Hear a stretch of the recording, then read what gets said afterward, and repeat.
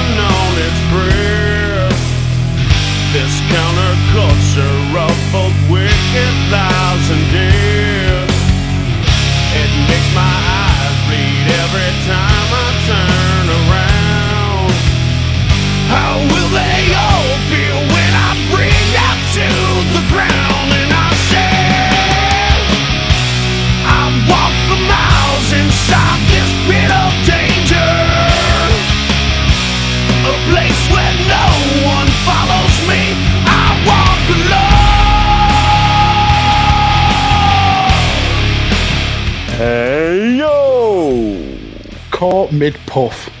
Look at that, you look like a hairy Goldberg coming out of it. A hairy gold. My beard is looking magnificent, mate. Look at this. I got this new oil for it and a new brush and everything. It's fantastic. It looks like a cat. Like a cat. Yeah. Very long, isn't it? Because that's my chin there. Look. So that's all beard. Look at that. Look at that. I've actually got really quite a small face, haven't I? Because it goes from there to there. So I've got a big forehead, a small face, and a long beard. It extends my head. Amazing. Well, I have. If you look at it from eyebrows down, sure. That's quite a small face, isn't it? Really, it is. It's weirdly small. Yeah, I mean, if you were ever on a photo fit for a crime, you'd be easy to pick out. I'd have a big forehead, like that image of you as Dizzy Egg on Twitter, courtesy of Pig Splatters the other night. Yeah, I'm fuming at that. I told the wife that, and she laughed. She laughed a lot. As she should, mate. As she should. Indeed. As she should. We have loads to get through once again on this show. First of all, a Royal Rumble. Well, not first of all. That'll be the end of the show. That's quite last of all. That's last of all, a Royal Rumble. So a match that lasts nearly an hour to cover. We have a huge non-wrestling topic. Couple of people we want to talk about that maybe are a bit unsavoury, and we have Mags v Sai with somebody who is definitely not unsavoury, Quizmaster Sharon, who we will see very, very, very shortly. But before we get there, I suppose we better get on with the show, Mr. Mags, hadn't we? We better.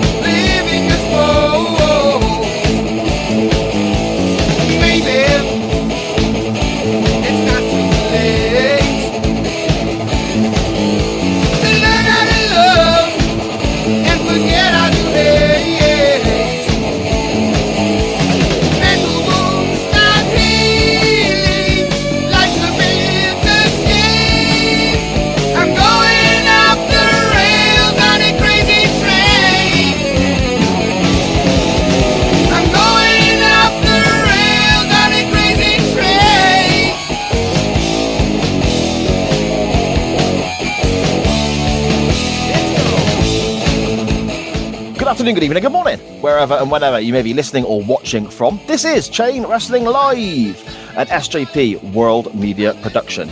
I am Si, and with me as always is... What are you pointing at? I was pointing at you. I'm pointing at me, all right. And with me as always is the animal to my need for paracetamol because I'm old and I ache. The torn that quad. was ropey. Was it really animal paracetamol? Kind of rhymes. That works. Yeah? No? Okay.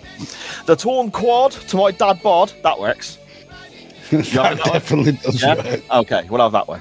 A podcaster that, just like Vinnie Mac at the end of the 2005 Royal Rumble, often finds himself with his face waist height in front of two sweaty men. Oh, you can be as rude as you like with me.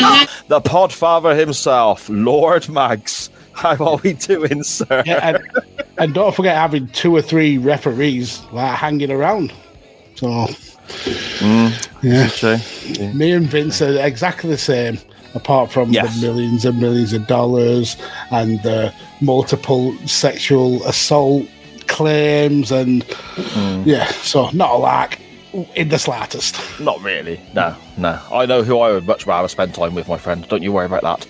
And it is definitely Vince. Shall we see who's in the chat? Who has joined us early doors? We shall. King's Pig's Bladder, the Fortish christened this week the Photoshop Wizard. He's given us a very poignant speech on the eve of the local elections. He says, we shall go on to the end. We shall fart in France. Well, unless you get stuck at Dover. Obviously, you can't really get there. But we shall fart on the seas and the oceans. We shall fart with a growing confidence and growing strength in the air. We shall defend our island whatever the cost may be.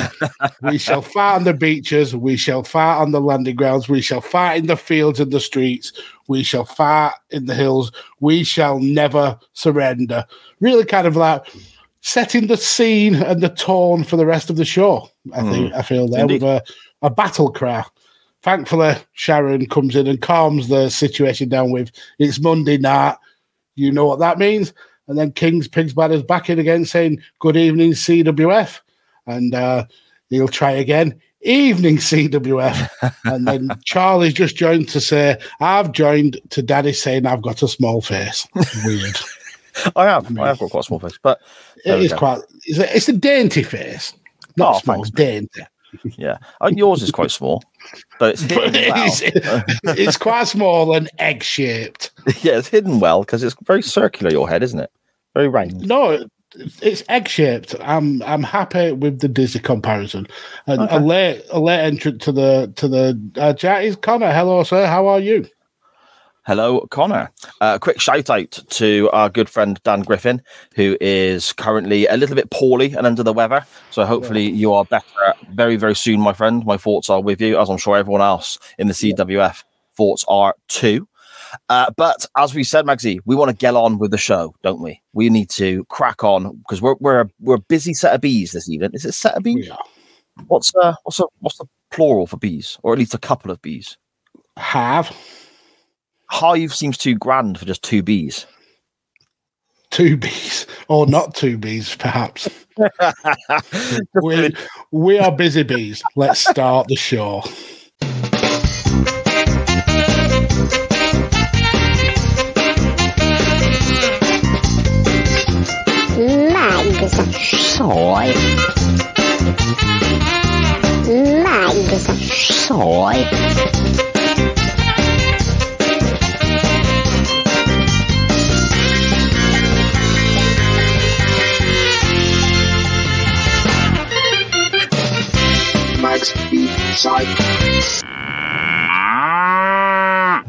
Moo.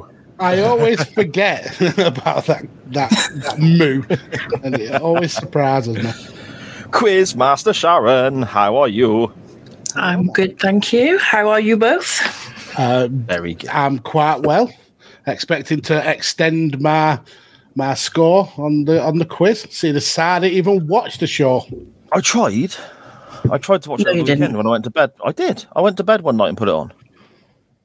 I fell asleep. So probably says a lot for Spring Stampede 2000, I guess, which is the topic of this week's edition of Mags v Sci, because it's pretty much the anniversary of the show, Mags, I think you said? On the 16th of April 2000, it was Spring Stampede, which was 23 years ago yesterday. So I used our friends at This Week in Wrestling to find the topic.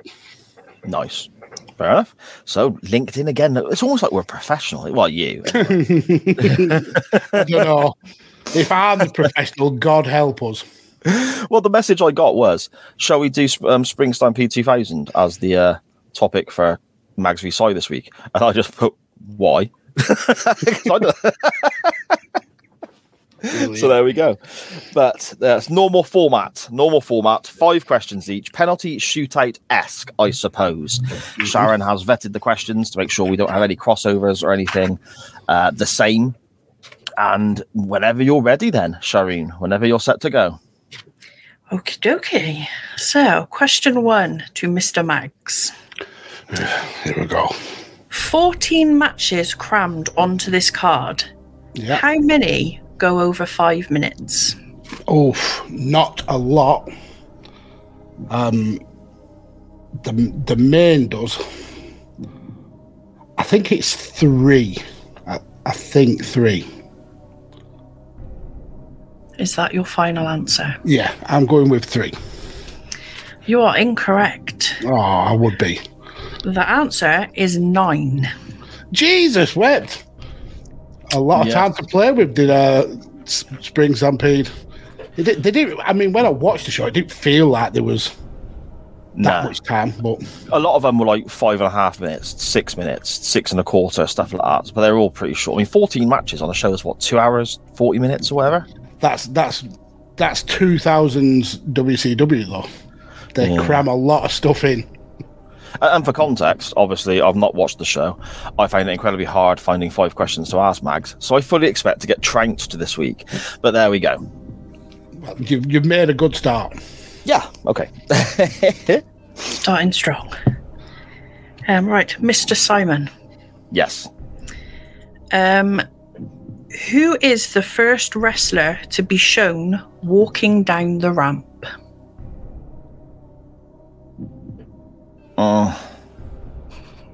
Oh my goodness! See again. I didn't watch the show, but I'll just send this because this was the beginning. So is it Lex Luger? Is it a tag that opens? I don't know. Is it? Yeah, go on. I'll say Luger or Flair for the tag. Luger or Flair? Yeah, Luger then. Which one? You are incorrect. No. The answer is Disco Inferno. Oh, for the tag, because he comes out with the with Vito and that, doesn't he? He does, yep. Yeah. Shit. Oh. Sharon, yes, I remember that. Disco Fever. Yeah. Mr. Mags, question number 2. Terry Funk wins the WCW Hardcore title here. Funk had a record 3 title reigns. Who also held this title 3 times? So the WCW Hardcore champion, I think it's Big Vito. I remember him being in that scene quite a lot, so I'm going to go with Big Vito. You are incorrect. Oh, Jesus. The answer is Brian Knobbs. What? Yeah. Brian Knobbs and Terry Funk both had 3 title reigns. The belt, wow. You know, only existed for like less than a year, I think, that division. Yeah, didn't it get turned into the shit title as well for part of that? What do you mean, the shit title? The Saskatchewan Hardcore International title. Oh, okay. I just thought you meant like shit title. I mean, it was shit. Okie doke. Mr. Simon. Uh-huh. In the match versus The Wall, how many times did Scott Steiner suplex his opponent? Oh my word. That's one of the shorter matches, isn't it? I was watching Mags to see if he reacted. And I know that ends... Okay. I don't think it's going to be a massive amount. I'm going to say 3. Is that your final answer? Yes. You are incorrect. Oh, man. The answer is once. Oh, okay. Okay. Do you realise that's now 7 questions each over the last 2 editions of Match Site that we've got wrong? You'd almost think we knew about wrestling. We are fucking rubbish at this. Why do we do this? Dear Lord. Mr. Mags. Hello. Who were the WCW Tag Team Champions before all the titles were vacated for this event?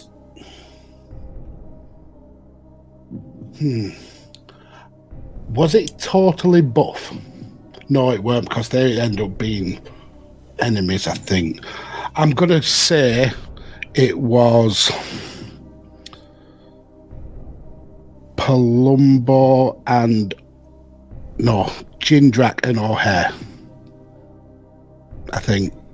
Were they there then? Yeah, I'll go with that. Jindrak and O'Hare. You are incorrect. The answer is the Harris brothers. Who does? DOA? Yeah. Jesus, wet.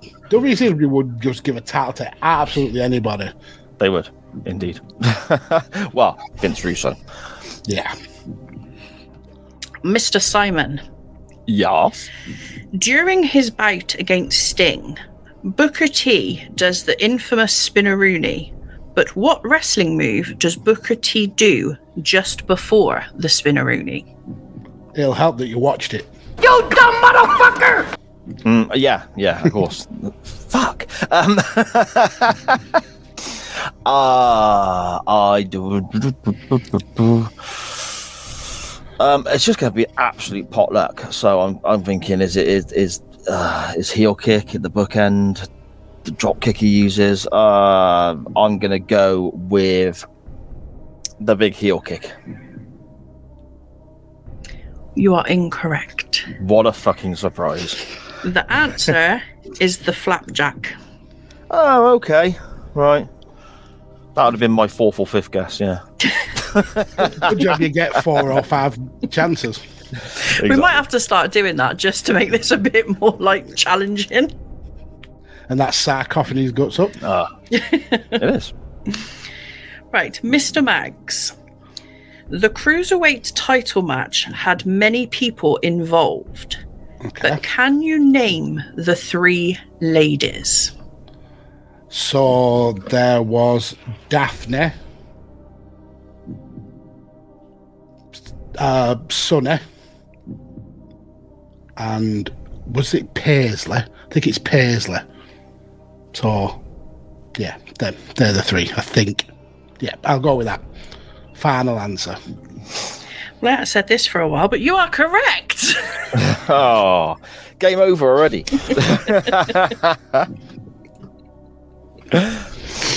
Oh, brilliant. Right, Mr. Simon. Yeah.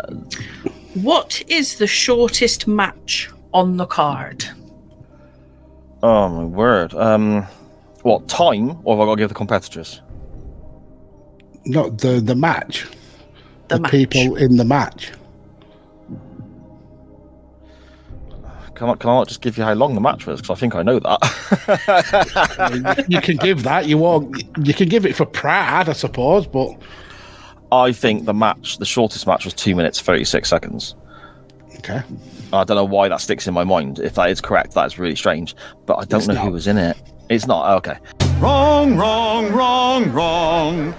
Wrong, wrong, wrong, wrong. You're wrong. You're wrong. It's not. Fucking hell.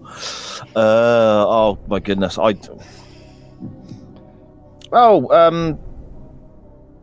Steiner versus the Wall. Was that it? Is that your answer? Yeah, go on. You are incorrect. Damn it! I was so confident too. The answer is Hatley Heat 2000 That's versus... a spell. That's I thought that. That's Oh, Harlem.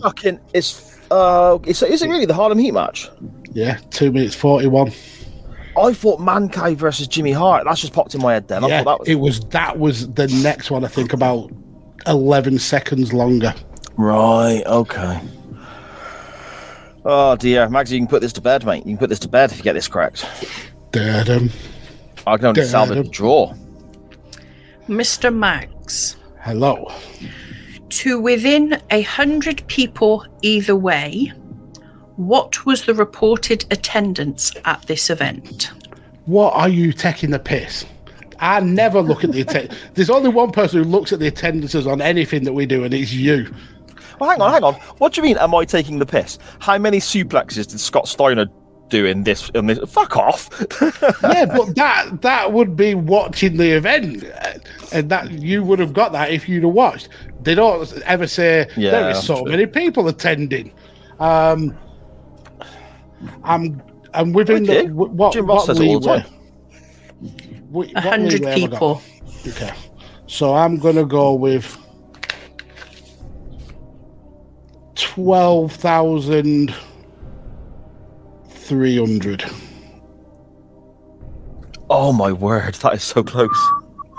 I forgot. That's so close. Oh, you bastard! You haven't, but that is insanely close. The answer is 12,556. Oh, I am impressed with myself just getting that close. Yeah, very close indeed. I could pull this out to be another draw then. It's not going to happen, but I could. Mr. Simon. Yeah. In the hardcore title match, what was the first foreign object that Norman Smiley used? Trash can lid. You are incorrect. Brilliant. The answer is the mixer spray tap. The what? So, when the match starts, Norman is hid in the toilets. Oh, so Terry Funk beats him up, and they go through like a dining area, and then Norman escapes through like a serving hatch into the kitchen. Terry crawls through it, and Norman sprays him with the mixer tap. That's the first offense he got in, and then he gets beat up again. Yeah. I've seen that as well. Like, I remember that, but I wouldn't have said that would have been the first, just off memory. Well, obviously not, because I said something else. So. Oh, congratulations, Mr. Mags! You win again. Oh yeah, there's my little drawing. I did. Is that a rabbit calling Mantar a prick? Yeah, I was trying to think of questions. I doodle when I'm thinking.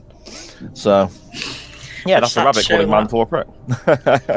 So, by the narrowest of victories again, I pull away once more. We've got one question right in the last 10. I mean, just for shits and giggles, I did a 6th question just in case there was some crossover. Do you think you could get that?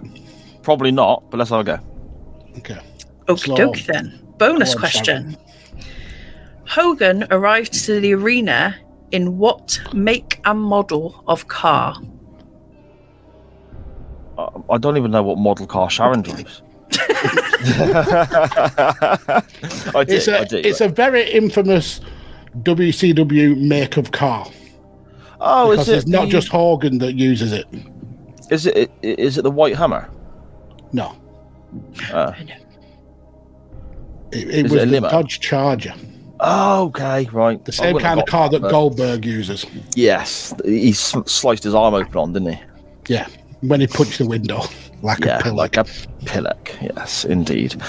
There we go then. Another gripping, exciting segment of Mags v Sci, full of ups and downs. Testing our encyclopedia of knowledge of wrestling.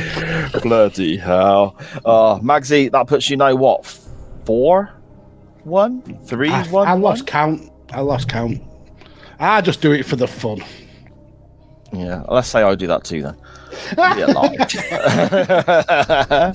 Sharon, thank you so much for joining us once again and being our quiz master. Amazing as always. Can I just do a selfish plug for a second? No, you can't. I was about to ask. Thank you then, bye. Of course you can. I have got a cover reveal for an anthology that I am taking part in on the 20th of April. I will try and share it to Twitter because I can appreciate more of this audience is on Twitter, but any shares would be hugely appreciated. Yes, absolutely. Definitely. Yeah, make sure you tag Chain Wrestling in it as well, and we will share it all over the place. I'm sure the CWF will share it everywhere as well. Thank you. Yeah, there we go. Awesome stuff. Do you want to let everyone know where they can find you on Twitter? It's at Sharon Korea 13. There we go. Awesome stuff, but we'll tag you and stuff anyway so people can see you. There we go. Thanks a lot again, Sharon. Thank you, Sharon. See you in a fortnight. Bye. Bye-bye. We're shit at that, mate. I know. It's almost like it should never be a thing. It is, but at the same time, I think at one point there's going to be... the Shawn Michaels one I did well on, so...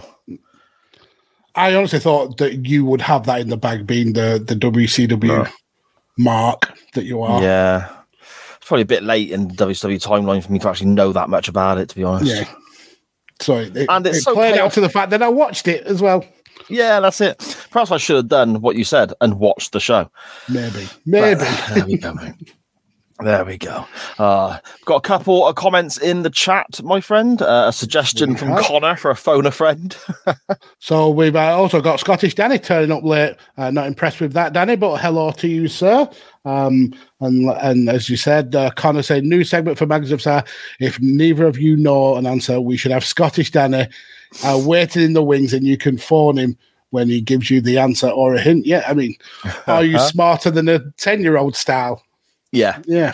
There you go. The old millionaire phone a friend sort of thing. We can get a kid to tell us just how stupid we are. Not that Danny's a kid. I'm just saying we could get a kid. One of my kids would quite happily tell us how stupid we are. As would man. There we go. So then, Magsy, is there anything else you want to cover before we move on? Yeah. I want to put another pimple dick forward for the CWF. Okay. Pimple dick alert! Oh, a teeny weeny. What we got? So Ric Flair, man. He's just a douchebag, isn't he? He's just a massive, massive douchebag, really kind of ruining his wrestling legacy. Now, as of earlier on today, he made a post on Twitter and he quickly deleted it after getting a hell of a lot of backlash. And it's regarding Steve-O, Mongo McMichael. Now, obviously, Ric Flair and Steve-O go way, way back, part of the Four Horsemen in WCW. And unfortunately, Mongo is not having the best of time. He's incredible. No. Is incredibly ill. And Ric Flair went and visited him. That's amazing. The fact that Ric Flair took time out, he's obviously still a very, very busy person, but took time to go and visit his good friend.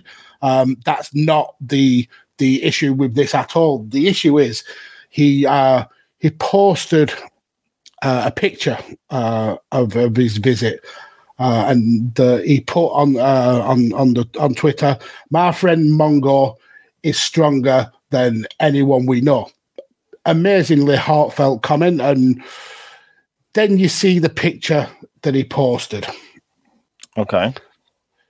And it's Mongo, obviously really ill in bed, and Ric Flair smiling and pointing. I'm assuming that's his current partner. Don't know. I think that's somebody to do with Mongo, isn't it? It could well be, but it just feels so inappropriate of him having a picture smiling as if he's having a whale of a time, and poor Mongo is there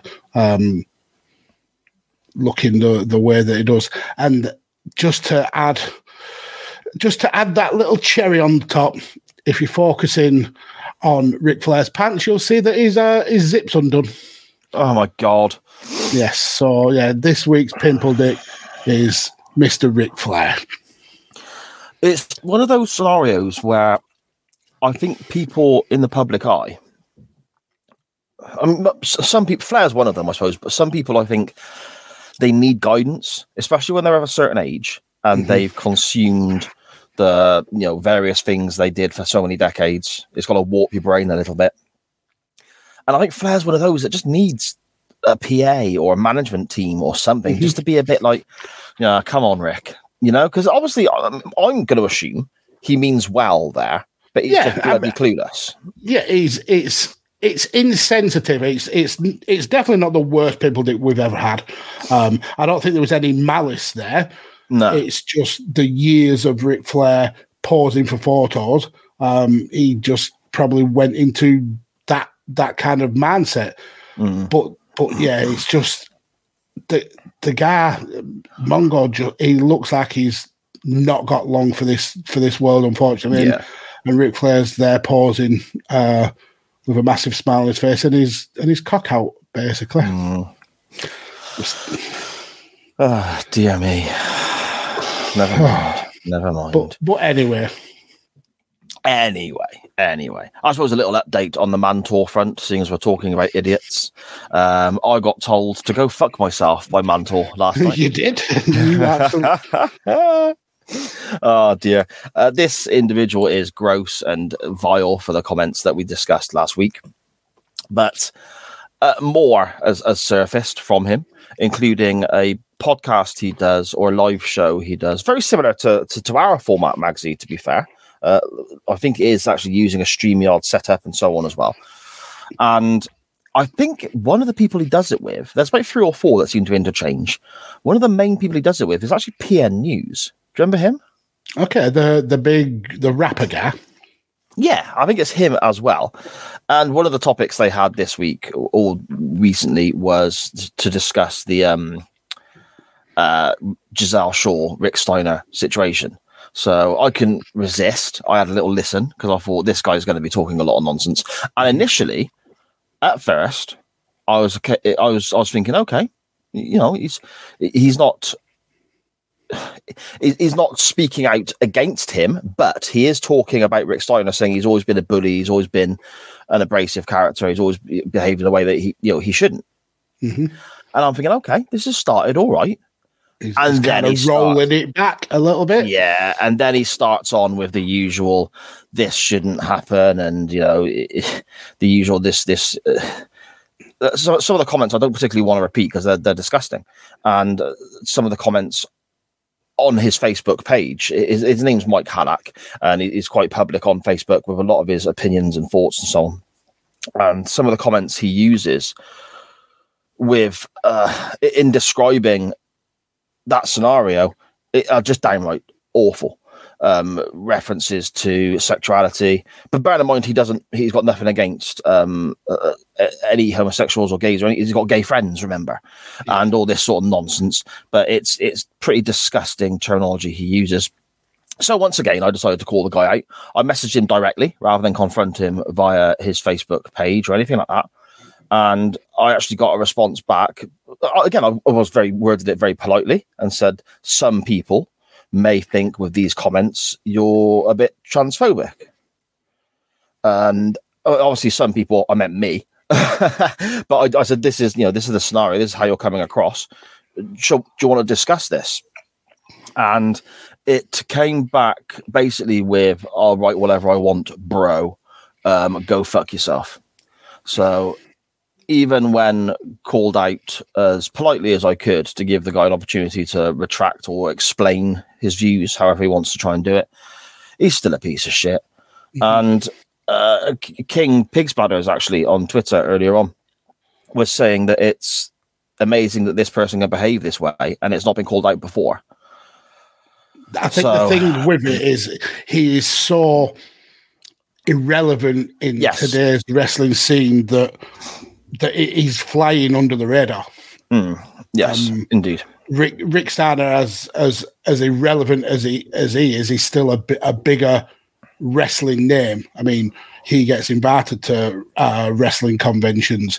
You don't see many people crying out for a Mantar appearance. No, you don't. So I would even suggest that we probably get more listens and downloads than he does anyway. Well, this is the interesting thing with regards to his show and his topic and whatever they're talking and so on. It says on the description for this YouTube channel that this channel formerly had 20,000+ subscribers and all this sort of stuff before they shut us down. So obviously shut you down for this kind of rhetoric, I assume. Exactly. Yeah. And I also saw that there was numerous people subscribed to the channel, but very minimal views. So, and again, we don't get massive numbers here. It is what it is. I'm not sort of pointing anything out with regards to that, but there's a big following, small views, to me, that shows that people have clicked like and actually listened to a bit of it. And I mean, I'll be honest with you. The quality of the audio and the production is fucking dreadful. I struggle to listen to it. I would even suggest that they sound like bot accounts then. If you've got a big following and nobody's watching, it's probably because your accounts are botted. Okay, I didn't even think of that. Yeah, good shot. Yeah, the guy just carries on and shows no remorse for his behaviour. So yeah, I think doubling down, essentially doubling down. Yeah. I think this is something that in the future I'm going to keep half an eye on and just see what we can do, because it's disgusting and it's upsetting. I don't want to quote Mantar, but I've got gay friends, I've got trans friends, I've got people all sorts, and I think my mind instantly goes to them when you hear people talking about them in this way, referring to others with these terms, and it upsets me because I think of my friends are far stronger than I. They would probably just shrug it off and be like, the bloke's an idiot. But I take offence to it. So maybe it is something that I'll keep an eye on, and we'll see where we go in future weeks, maybe, Mags. Yeah, absolutely. There we go. Shall we jump on then with our non-wrestling topic this week? We shall. Let's do it. NWT time. Oh! No wrestling talk here. It's the non-wrestling topic. Lovely. Nice. Lovely. Nice. Oh, lovely. Lovely. Our non-wrestling Tomic? What the fuck? Tomic this week is basically, has anyone got any little weird habits or oddities or OCDs or anything like that they have to say about their partner or family member or even themselves? We got majority of people did message in with stuff about themselves, to be fair, probably through fear of themselves. Yeah. Yes, exactly. I did say to Sharon when we brought out this non-wrestling topic a few days ago, start making a couple of notes and write down anything that pops in your head that I do that's a little bit eccentric or a little bit odd. Sent you 3 pages of things. She said she basically said, bloody hell, that I can't. There's so many. There's so many little odd. So Sharon in the chat, if you think of any, just pop them in there, and then we'll get onto those when we've finished running through Twitter. I think I've got a couple that I noticed that I do myself anyway, so we'll get to those in a moment, Magsy. Our first response on Twitter, and I will run through these in the order they came into us. Yes. And it's from our good buddy Dan Griffin at DanGriffin21, who I had a fantastic time yesterday recording the first episode of season 4 of the Doctor Who pod. It's our draft episode, randomly using an 8-sided dice to decide which Doctor Who's we choose and which stories to cover and so on. And otherwise we both argue over the same doctors, so it's a good way of doing it. Yep. And this season I'm quite happy because I got a couple of the doctors I wanted, because last season I got fucking no one, so it's worked out all right. But the Doctor Who pod will be returning very, very soon. Dan says, I have specific orders that I eat certain meals in to save the best till the last. Example, on my roast, my order goes veggies and mash, roast potatoes, meat, then Yorkshire puddings. Apparently this is odd. No, I don't find that odd. And I would even go one step further, because one of the oddball things that I think I do, and the wife certainly thinks it's odd, is I'll eat the stuff separately, but I do not like to mix things as well. That's the wife will happily get some carrots, some peas, a Brussels sprout, and some mashed potato all on a fork. No mixing. No mixing. And I even do it with beans on toast. I will eat the bean, every bean off the plate before I eat the toast. Okay, I can go, as daft as it sounds, one step further than that, because something that actually inspired this topic in my mind, and when I messaged over and suggested it to you, was beans on toast. Because I sat down that day and I didn't even twig that I'd done it until after the fact, and that's what made me message. I will eat a couple of pieces of toast, and then I will eat a bowl of beans. So the toast is the starter. Yeah, I won't put, because but it's the same as when, if I have a sausage sandwich or a fish finger sandwich or anything like that, I won't put butter in the bread because it makes the bread soggy. it's the same theory with the beans on the toast. I like the toast to be crunchy. Okay, I can again go further than that. When it comes to a sandwich, if there is more than one atom on the sandwich, I will take the sandwich apart and eat the atom separately until there's just one atom on the sandwich. Then I'll eat that. Sometimes I'll even eat that one and then eat the bread. And then throw the bread away. Whoa. Well, we'll not throw that bread away. See, sandwiches. No, I suppose stuff on toast is different, and we were talking about this the other day, and because it kicked off that basically Liv, my middle daughter, when I asked her if she wanted butter on her toast that I was making for her with something else, she said, "Yeah, of course. Why wouldn't you?" And I explained what I do, and Liv's I'll tell you what it is in a moment. But Liv's response was, "You're a freak," which was you don't put mayonnaise on, do you? No, I bloody don't. What I do is the only time I will have butter on my toast is if I am literally having butter on toast. If I'm having anything else, I don't have butter. What? So like jam? Yeah, jam, honey, peanut butter. You know the Heinz sandwich peanut butter. Bread? Yeah, like the tangy peanut butter spread stuff. Yeah. Not peanut butter, sandwich spread stuff. All of that, I will not have butter on the toast because I will have just that straight on. But I layer it on mad thick as well. You are a weird person. Oh, thank you very much. Again, that's why we triggered this conversation. Danny at Scottish Juggalo on Twitter. My wife there in the chat, what is she saying? We'll get to that. We will get to that. Danny at Scottish Juggalo on Twitter. In my last job, I would leave at 5:30 a.m., but didn't start until 9. How long was your commute? He explains it. That's why. The satisfaction of avoiding London's morning rush hour, also known as being stuffed into a train carriage that's so crowded you can feel people's breath on your eyeballs, was more than enough of a motivator. Yeah, but how long were you hanging... Danny, if you're in the chat, my friend, how long were you hanging around outside your work before you started? Maybe he went on a bit of a stabbing spree before the shift started. He wanted ample time to go and stalk his prey. Scout out his victims. Friend of the show, Chris Mangle, actually replied to Danny and said he used to do similar, but for a far less sane reason.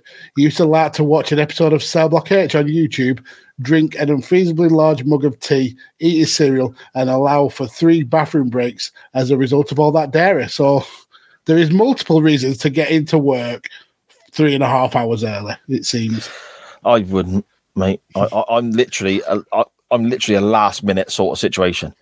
You know, I like to be there maybe 5-10 minutes early. You know, to set your stall out. Yeah. But like, I used to get a lift to this one factory I worked at, and we'd work 12-hour shifts. And this dude would want to, you know, we were doing like 6 till 6, and this guy would want to be there at 5 a.m. And I'm thinking, we're there for 12 fucking hours, pal. Why do you need to be there? And it should be just 12.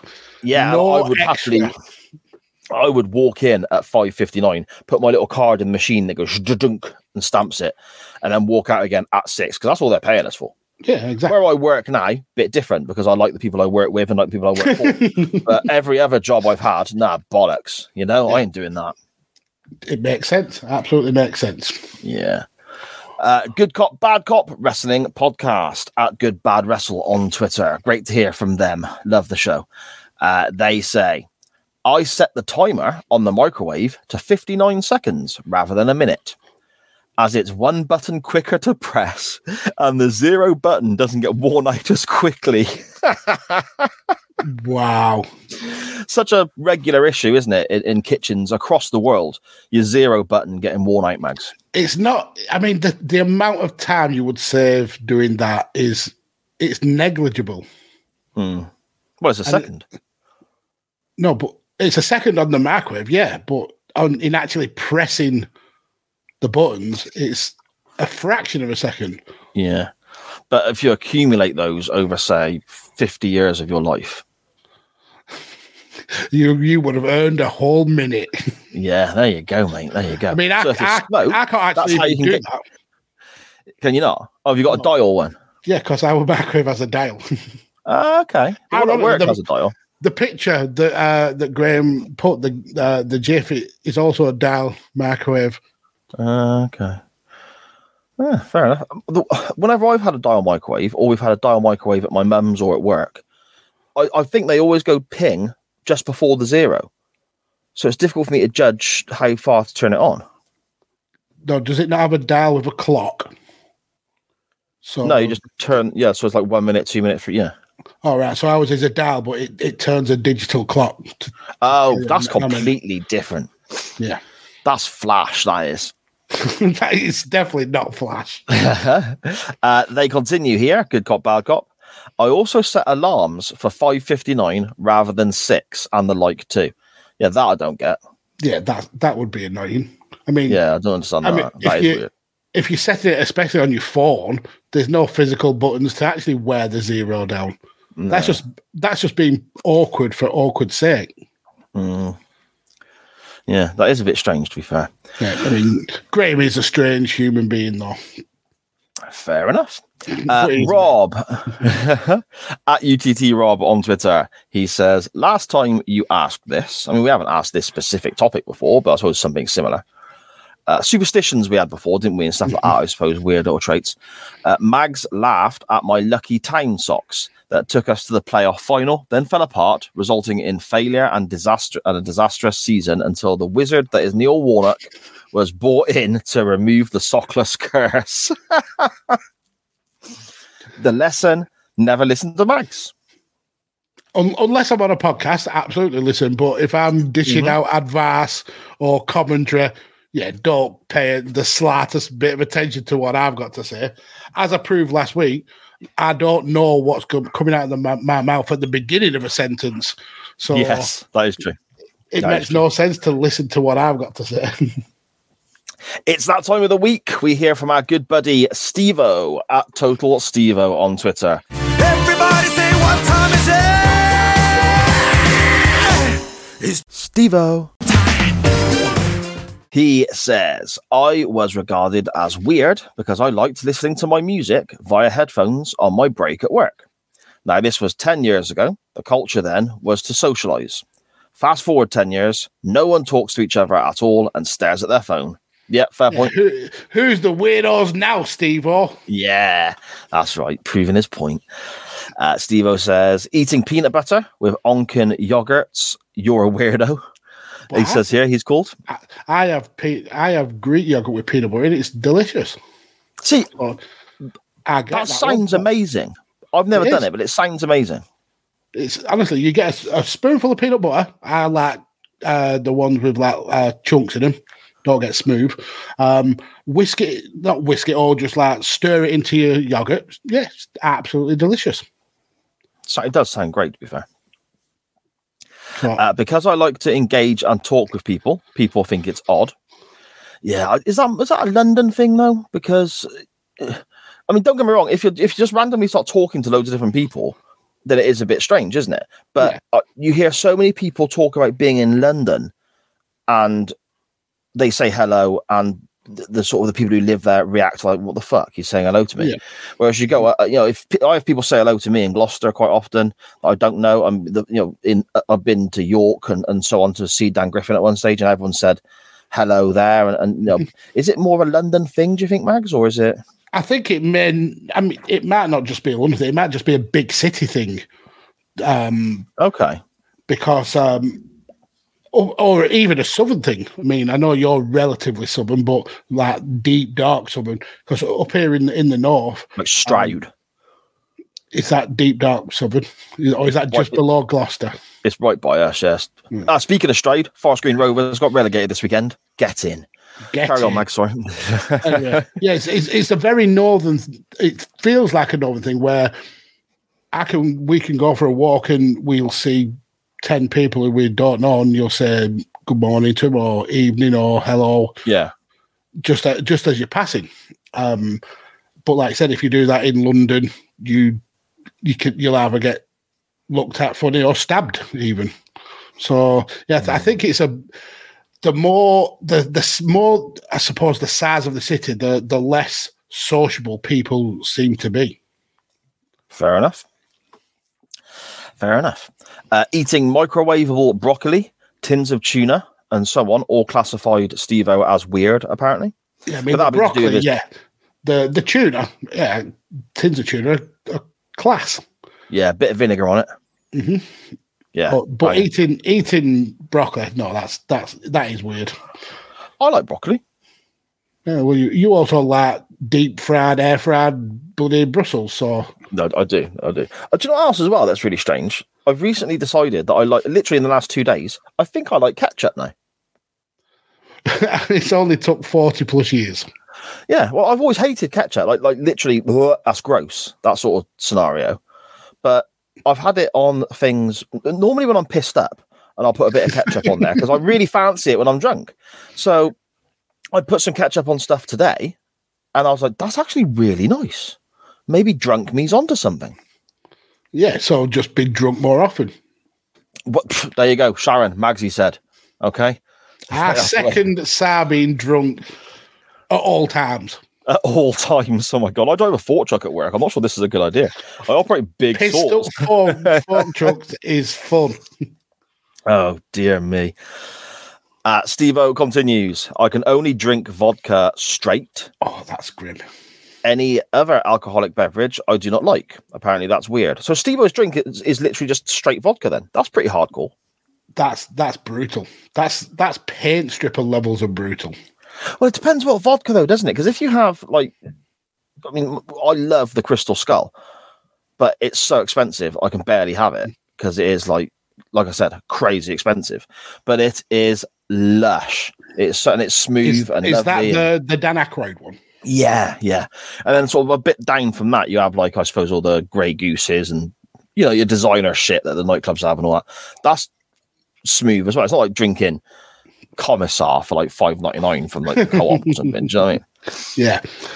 And I think the only vodka that I've been able to drink straight and not kind of gag was one called Zubrovka, and it's made with Barson grass, so it's kind of like tinged green. Yeah. That's really nice. Yeah. Okay. Steve-O continues. Oh, yeah. Si will appreciate this. I love voice messaging. For me, it's more convenient and more personal, in my opinion. Online dating girls literally said, can't talk with you then, even though I was talking and they were just texting. Okay. See, the voice messaging thing, I've never got. No. And my brother does it all the time. He would rather send a voice message than a text. And Steve-O now, because we communicate about a few different things, podcasts and so on, he's got my number. We communicate via WhatsApp.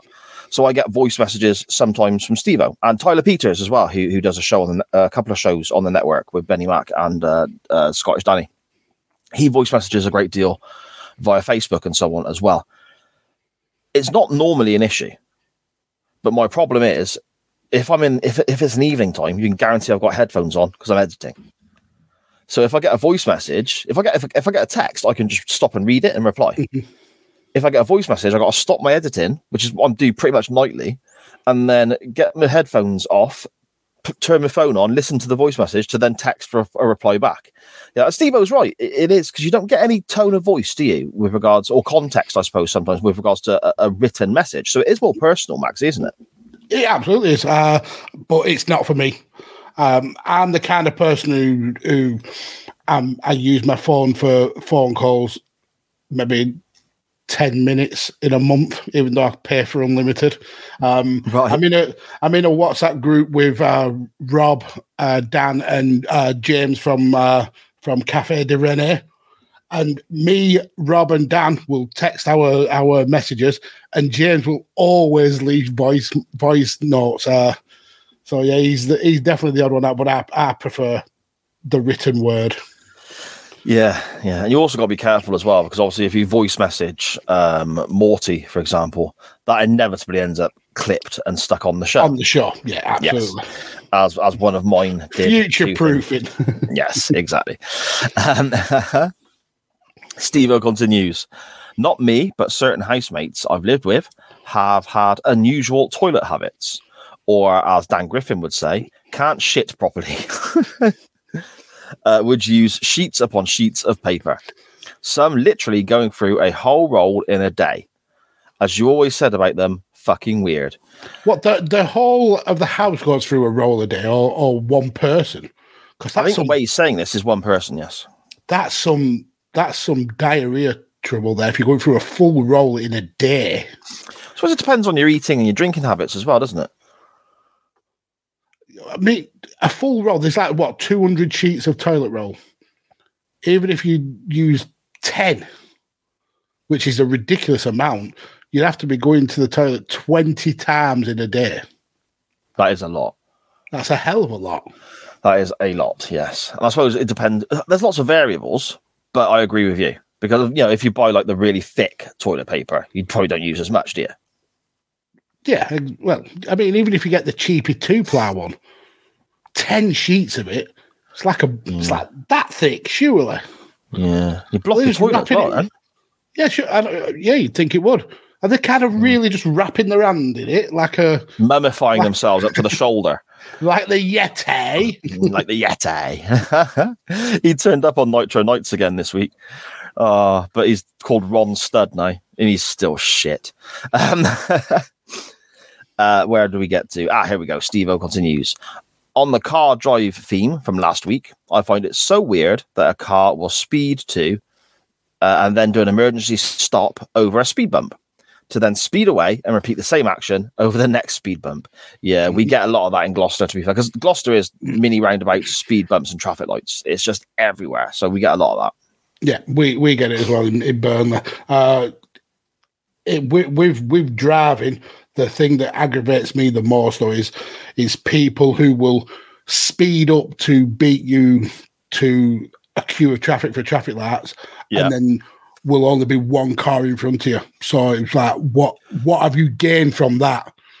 You literally have got maybe a second ahead in the queue. It's just the patheticness of it. Yeah, totally. At Jimmy Evans for real on Twitter, he says mostly food habits and sayings, and I asked for more information and he kept quiet then, so we can't find out about any of his funny sayings. Jimmy, for next week's send Si a message and we'll read out your superstitions and your weird little ways, your food habits and your sayings, because everyone else is pretty much the same, it seems, at the moment. Cam, and this is a strange one for me, Magsy. This is weird. Yeah, I think it was Cam's birthday as well yesterday. So happy belated birthday, Cam. No, I'm not wishing him a happy birthday because this is disgusting. At Cam Griff 92 on Twitter, he says, "I'm quite partial to having squash in a fizzy drink." Now that I'm okay with. As you slate him, he rocks up. Happy belated birthday, Cam. Sad, refuse to wish you a happy birthday. I'll just let you know. Yeah, I'm gonna stand by that. I've already wished him a happy birthday on Twitter, to be fair, but there we go. Squash and a fizzy drink. I can get on board with that. Whether it's a little bit, lemonade and a bit of squash, or whatever, that's okay. But then he goes on to explain, our good friend Cam goes on to explain, he'll have Robinson Orange in Pepsi Max. Right. What crazy psychopath way of behaviour is that? That does sound weird, but then if you look at Pepsi Max Cherry, there's Pepsi Max Raspberry, there used to be Pepsi Pineapple and Pepsi Strawberry, so I think it would work. I'll try. I'm going to have to try it. So the only thing that I have that's close to that is I'll sometimes have orange juice and Sprite mixed together. Okay. But I've never tried it with a cordial. And you think a cordial, you go with lemonade because it's like a base flavour. No, I mean Coke it's very pronounced as a flavour in it, and very Moorish, I've heard. Well, there is that. Cam says, I used to have the volume on things ending in either a 0 or a 5. Yep. Now, I can get on board with that to a degree. Mine have to be even numbers. The wife absolutely goes mad and I do it on purpose to wind her up. I'll put the volume on the TV at like 19. And she'll be like, just turn up a little bit more. Or so I will. And I'll go to like 22. And she'll know I'm doing it on purpose to wind her up. Yeah, she likes it on zeros and fives all the time. Oh, so I'm okay with like the TV I got set up in the bedroom that I do all my research on and stuff like that. When I go to bed, I'll put a bit of wrestling on or some Doctor Who or whatever. I normally have it on 14 when I go to bed. And then when I really want to separate, very specific. Yeah, because I know that's loud enough for me to hear, but not so loud that it'll stop me dozing off or disturbing the kids in the house because it's late. Mm-hmm. So 14 when I go to bed, and then when I'm really starting to feel tired and want to doze off, I'll put it down to 12. Oh no! In reality, 13 is the exact perfect volume for that TV in this bedroom at night. But I can't put it on 13 because I won't be able to sleep. It'll drive me batty. Because of the unlucky number. Well, there is that. It's Liv's shirt number in football. Do you not set a sleep timer on your TV? No, it just goes off in the end, doesn't it? No, I mean mine doesn't. Yeah, mine does. Eventually, it'll come up and just shut itself off. Yeah. Oh, maybe it has got a sleep timer then, and I just didn't realise. That's what sleep timer does. I have to set a sleep timer on my TV. Yeah. Yeah. I know if there's like no activity for a while, it'll turn itself off. Look. Oh, I don't have that. I literally set like an hour sleep timer, and it'll turn itself off. We had to set a sleep timer on Liv's TV because she would fall asleep, and I'd go to the toilet at like 4 a.m. or whatever, and it'd be blaring.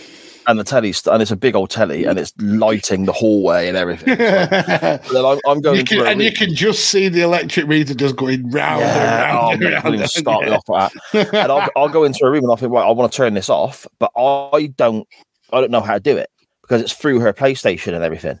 So I ended up standing there in her bedroom in the dark, pressing buttons, trying to get this bloody thing to turn off on this PlayStation remote with its, wibbly wobbly joysticks and 87 buttons and whatnot. And you guarantee she wakes up and starts yelling at me, like, "What are you doing in my room?" sort of thing. So we had to set a sleep timer on Liv's telly. Yeah. Yeah. So going off on another tangent, Jesus Christ.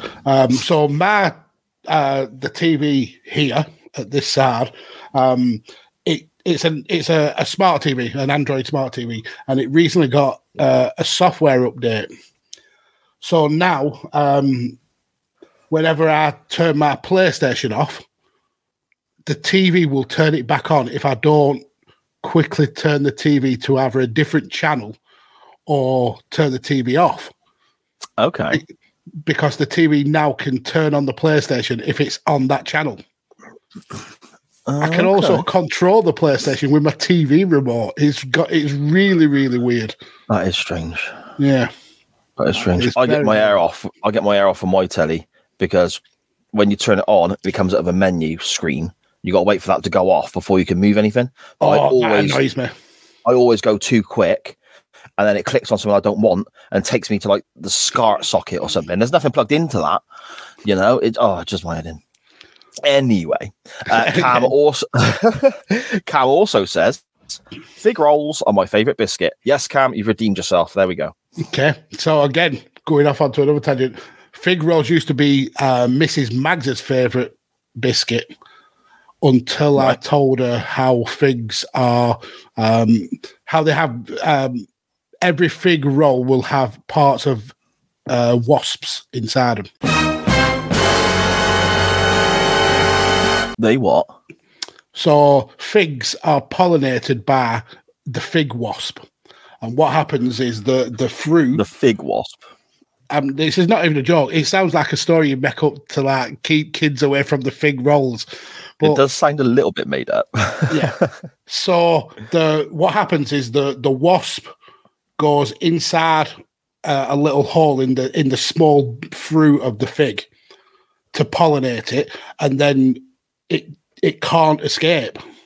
So the fig basically eats the wasp and then swells and becomes a fig. And yeah, there's little bits of wasp in figs. So you will never find figs marked as vegan because you are essentially eating wasp. Okay, so all those times, and we've had the conversation a couple of times, to be fair, on the show, where we've been normally in the summer when we both struggle a little bit, slating wasps and saying, what's the point in these evil bastards? We hate them. There is actually a purpose for wasps to make fig rolls. Not like the yellow jacket style wasps. These are really teeny tiny wasps. Oh, right. So not real proper wasps. Real proper wasps couldn't get inside the hole in a fig, I don't think. Well, how big's a fig? It's the little bud before it becomes a fruit. Oh, okay. So I think I'm getting confused with dates. What, like the fruit dates? Yeah, not like taking my wife out for a meal. Yeah, no, the dates, like, you know. Yeah, no, figs are bigger than dates. Figs are like pink and green, and then they've got like a fleshy, like seedy insides, kind of like a dragon fruit a little bit. But yeah, they're pollinated by wasps, and every time you eat a fig roll, you eat a wasp, or at least one wasp. I'm all right with it. The wife is not. She will never eat. I ruined fig rolls for her like I ruined sausages for her. Oh, my goodness. Ruined sausages for her? Yeah, when I told her that they were made of like snouts and trotters and things like that. And bollocks and stuff. Yeah. Yeah. Again, though, I'm all right with that as well. So, King Pig's Bladders, the Photoshop wizard himself, at Pig's Bladders on Twitter. He says, air fresheners, perfume, deodorant, shower gels, aftershave, you name it. Anything that has an aroma or fragrance must be referred to by flavour. For example, that's a nice perfume. What flavour is it? Never what fragrance. Always flavour. I can't stop myself. I think I've done this quite a lot. It's not something it'll happen all the time, but yeah, I've said what flavour is that deodorant or shower gel, things like that. Nice. Connor Knows Soccer at Connor Knows Footy on Twitter. He says, the only day of the week I don't shave is on Sundays. I don't know why I never shave on Sunday. Just never have, and I probably never will. It's important to, nail your colours to the mast over something, I suppose. Yeah. And especially at Connor's young age, yes, he's decided now that he will never, ever shave on the Sabbath. Mm-hmm. Yeah, that's fair enough. Another thing of mine is I never wash my football shirts. For one, I'm very superstitious, and if they get washed, it might cause my club to lose. Oh, yeah, I'm about that. I used to, not so much now, because I don't wear football shirts, but back when I used to always have a United shirt on when United played and stuff like that, if we were on a winning streak, or England in a tournament, for example, when England were winning games in Euro 96, I wouldn't wash my England shirt. That's grim. Well, no, because it's not like I wore it all the time. I put it on for the match, so I take it off for the match. It's still... Yeah, no. You reckon? That's not a me thing. That would definitely go in the wash. You smelly people. Brilliant.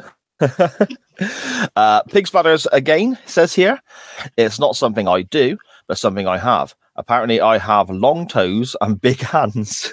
Jesus Christ, like salad fingers. My toes to me are just normal, but to everyone else, they're really long. Is a 3-inch long big toe? Is 3 inches, long for a big toe? Yes, incredibly. How long are my toes then? I only have stubby toes. Do you? But feet like ham hocks.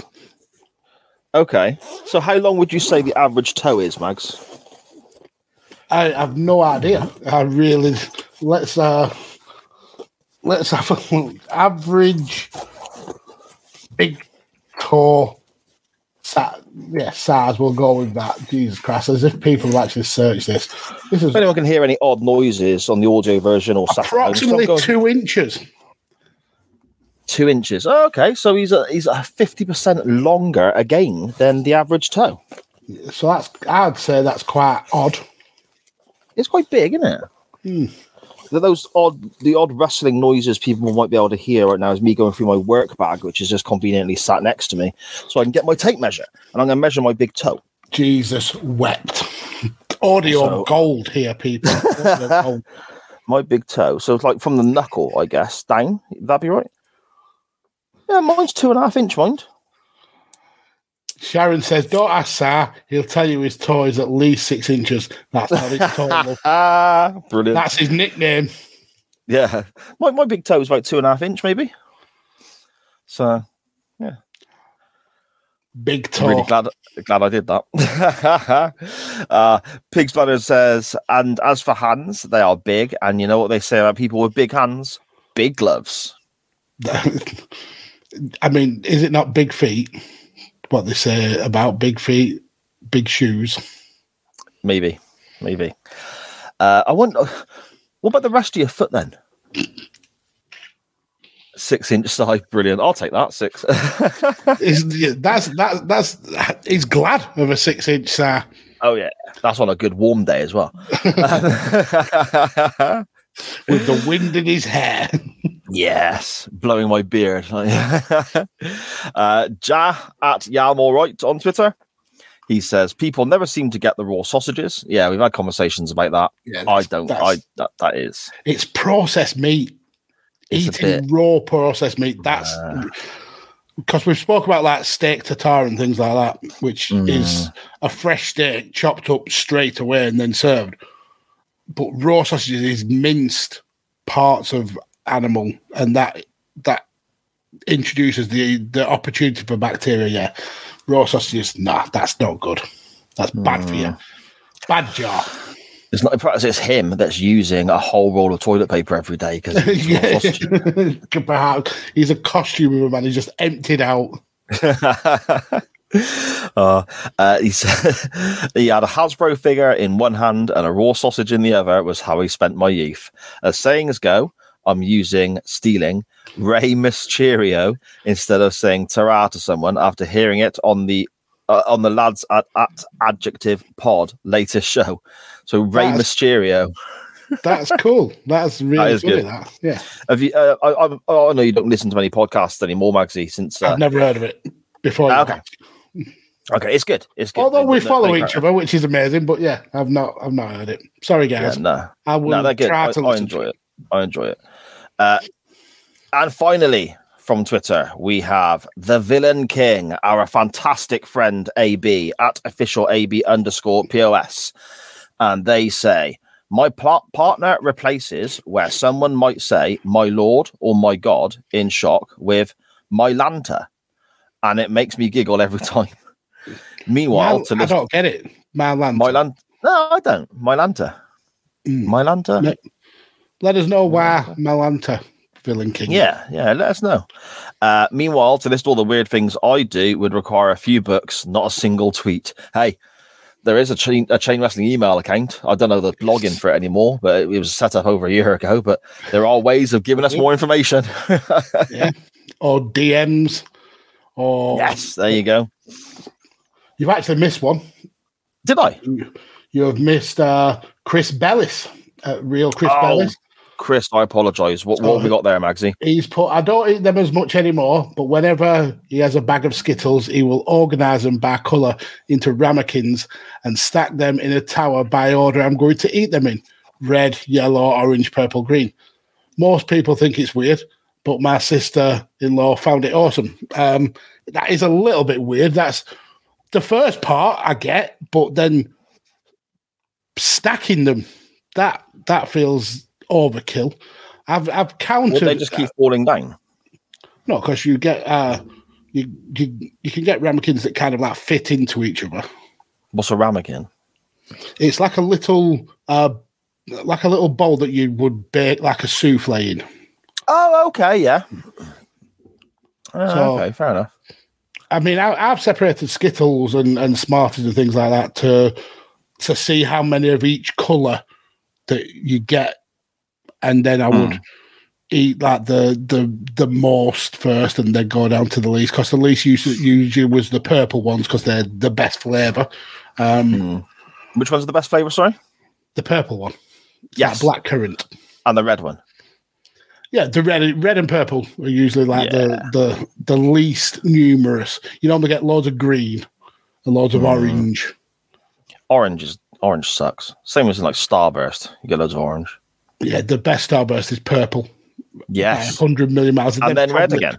No, pink. I'd say pink before red. What's pink? Pink is raspberry.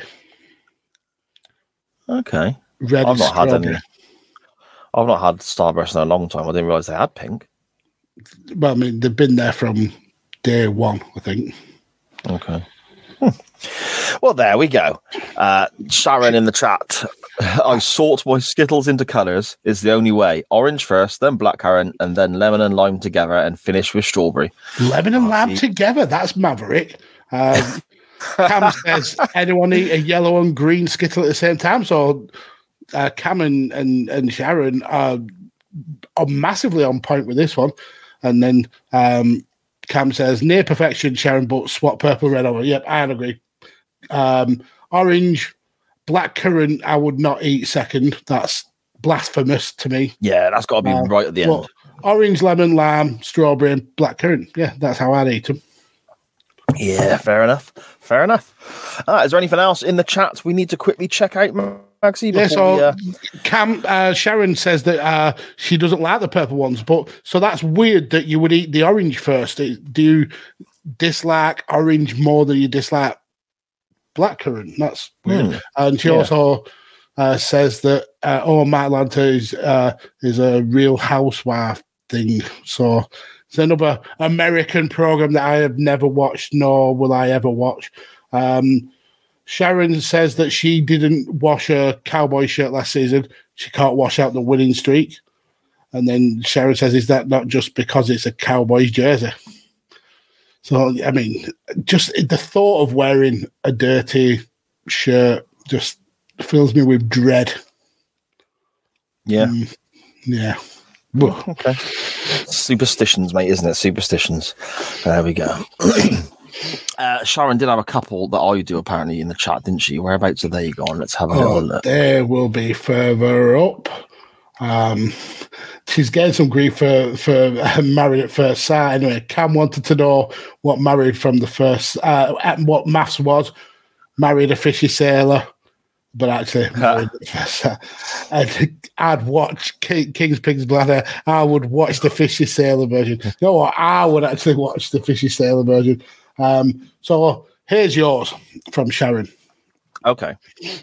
You are hugely superstitious. Is that true? Yeah, pretty much. Now, I am absolutely not. So you have successfully passed this on to Liv. Socks and football boots have to be put on a certain way. So yeah, go on. Enlighten us. When I used to play, I would put my left sock on first, then my right sock, then my right boot, then my left boot. So go around in like a circle. Yeah. And if there was one occasion where I didn't do it that order because I was rushing. 20 minutes into the game, I had to go off to the sideline, take my boots and socks off, put them back on again in the right order because it was fucking my head up. And did you play any better after that? Yes. Yeah, I was an absolute mess. It's definitely a mental thing. Oh, 100%. You were focused on the fact that you'd messed it up and it was affecting. Oh yeah, the plays on your mind. Yeah, your physical game. Yeah. Yeah, definitely. Just silly superstitions like that, really. Just silly superstitions. Sorry, put my teeth in. Easy for you to say. Yeah, exactly. I've got to have exactly the same things here in front of me in the same positions whenever we go live. So my phone is always there. I've always got my drink there, my vape there. The light has got to be set on a certain light with the buttons up and down. And I got to go. There's like 5 different like shades of the light, like brightness. And I've got to go up through all 5 and then back down to the one I want, even though I know which one I want when I get there. I've got to go past it and back down again. That's kind of weird. It is a bit, mate. Yeah, it is a bit. And I've got a routine when I go to bed as well. But that if I don't do it, I've got to go back downstairs and start again. And that's I let the dog out for a wee, and when he's out in the garden, I will check all the windows. Check the front door is locked, go back, lock the back door, and the last thing I do is make sure both freezers and the fridge are shut, and then go to bed. Even though I know I've done it, if I'm laid in bed and I think to myself, did I test those freezers? I've got to go back down and do the whole. I can't just do the freezers. I've got to pretty much do the whole thing again. And Sharon says, what are you going to be like when you swap rooms? It's going to be okay because it's a completely new setup when we swap rooms. I've got a whole new recording area planned and sorted out and it's going to be set up in August. So okay, it'll be okay. It'll be okay. That's good. Yeah, I mean, you are very OCD then, aren't you? It feels like you've got OCD. Yeah, Yeah, I have to. Yeah, I mean, at work, there are certain things that have to be in certain positions as well, and even little things like the remote controls. I've got 3 remote controls in the bedroom. DVD, Fire Stick, and TV. They have to be in the same positions and pointing in the same direction and all that sort of stuff. So yeah, it does mess me up a little bit sometimes. Yeah. Yeah, I mean, I'm the same with things like that. I'll do have certain places for certain things, and if they're not there, it'll send me absolutely mental. And like, who's moved it? But apart from that, I only have, I'd say, a couple, maybe 2 or 3 odd like foibles. Obviously, we've spoke about the food one with the sandwiches and the never should pieces of your meal be eaten at the same time. That's but I've got 2 specifically that I do when I'm actually in bed. The first one is I have to. Well, no, I actually have 3. So the first one is when I'm going to sleep, I have to have a hand under my head. So I'll tend to go sleep on my front, so my face is like on the pillow, but I'll have to have either my hand or the wife's hand underneath my head, so between my head and my pillow. Otherwise, I'd struggle to go to sleep. Then I will always put my legs in kind of like a figure 4, so I'll have one leg straight and one leg like crossed over the other one. Right. Which it's a little bit weird, but the one that the wife laughs at me the most is, so when you have to change positions in bed, like you have to turn or roll over or whatever. I'm familiar with how it works, yeah. Yeah, so say you want to go from like laying on your back to your side. Now, for most people, that's a 90-degree turn. Yeah. For me, I have to go the opposite way. So I have to do the 270 degrees turn. Rather than... So you're like Zoolander in bed then? You can't turn left or something? You have to turn right? Well, if I want to turn left, I have to go all the way right. But if I want to turn right, I've got to go all the way left. Yeah, that is fucking weird, mate. It's and I can't stop myself from doing it. I couldn't go to sleep if I turned just straight left. It would just mess with my head, so I have to go all the way around. That's insane. That's pretty crazy, isn't it? Yeah, that is weird.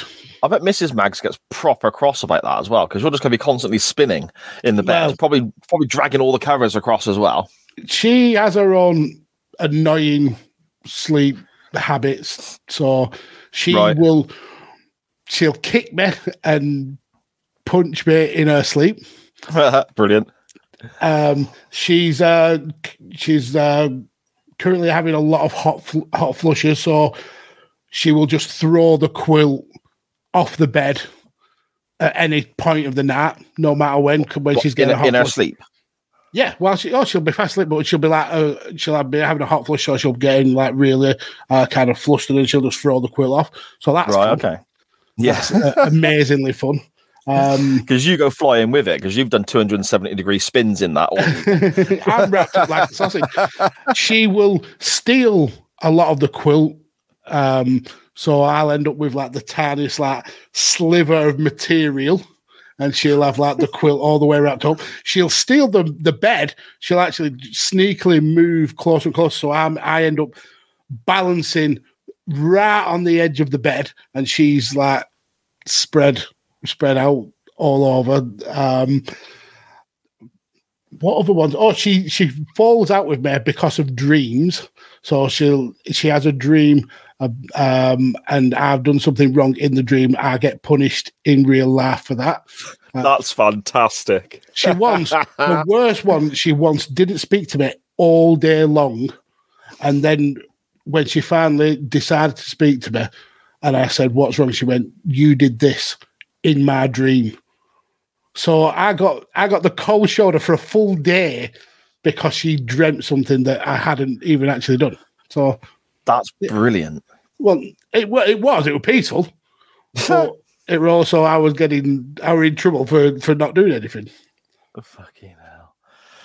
Oh, dear me. Funny people, aren't we, eh? Funny people. Magsy, we better get round to talking a bit of wrestling, I think, my friend. It's about bloody time. Let's do it. Let's get ready to rumble!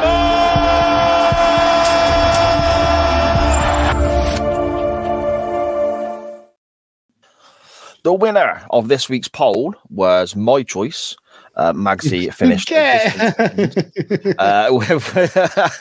with the Royal Rumble from 2005, continuing on from what we looked at last week, I guess. When was the last time you saw this, Mags? Today, sir. I watched it today. Fuck. No, this. When was the last time you saw it before today? Then? This is a Rumble that I've watched a very particular part quite a few times because it's fucking hilarious. But the actual full Rumble, I don't know if I've watched it more than a couple of times since it first aired.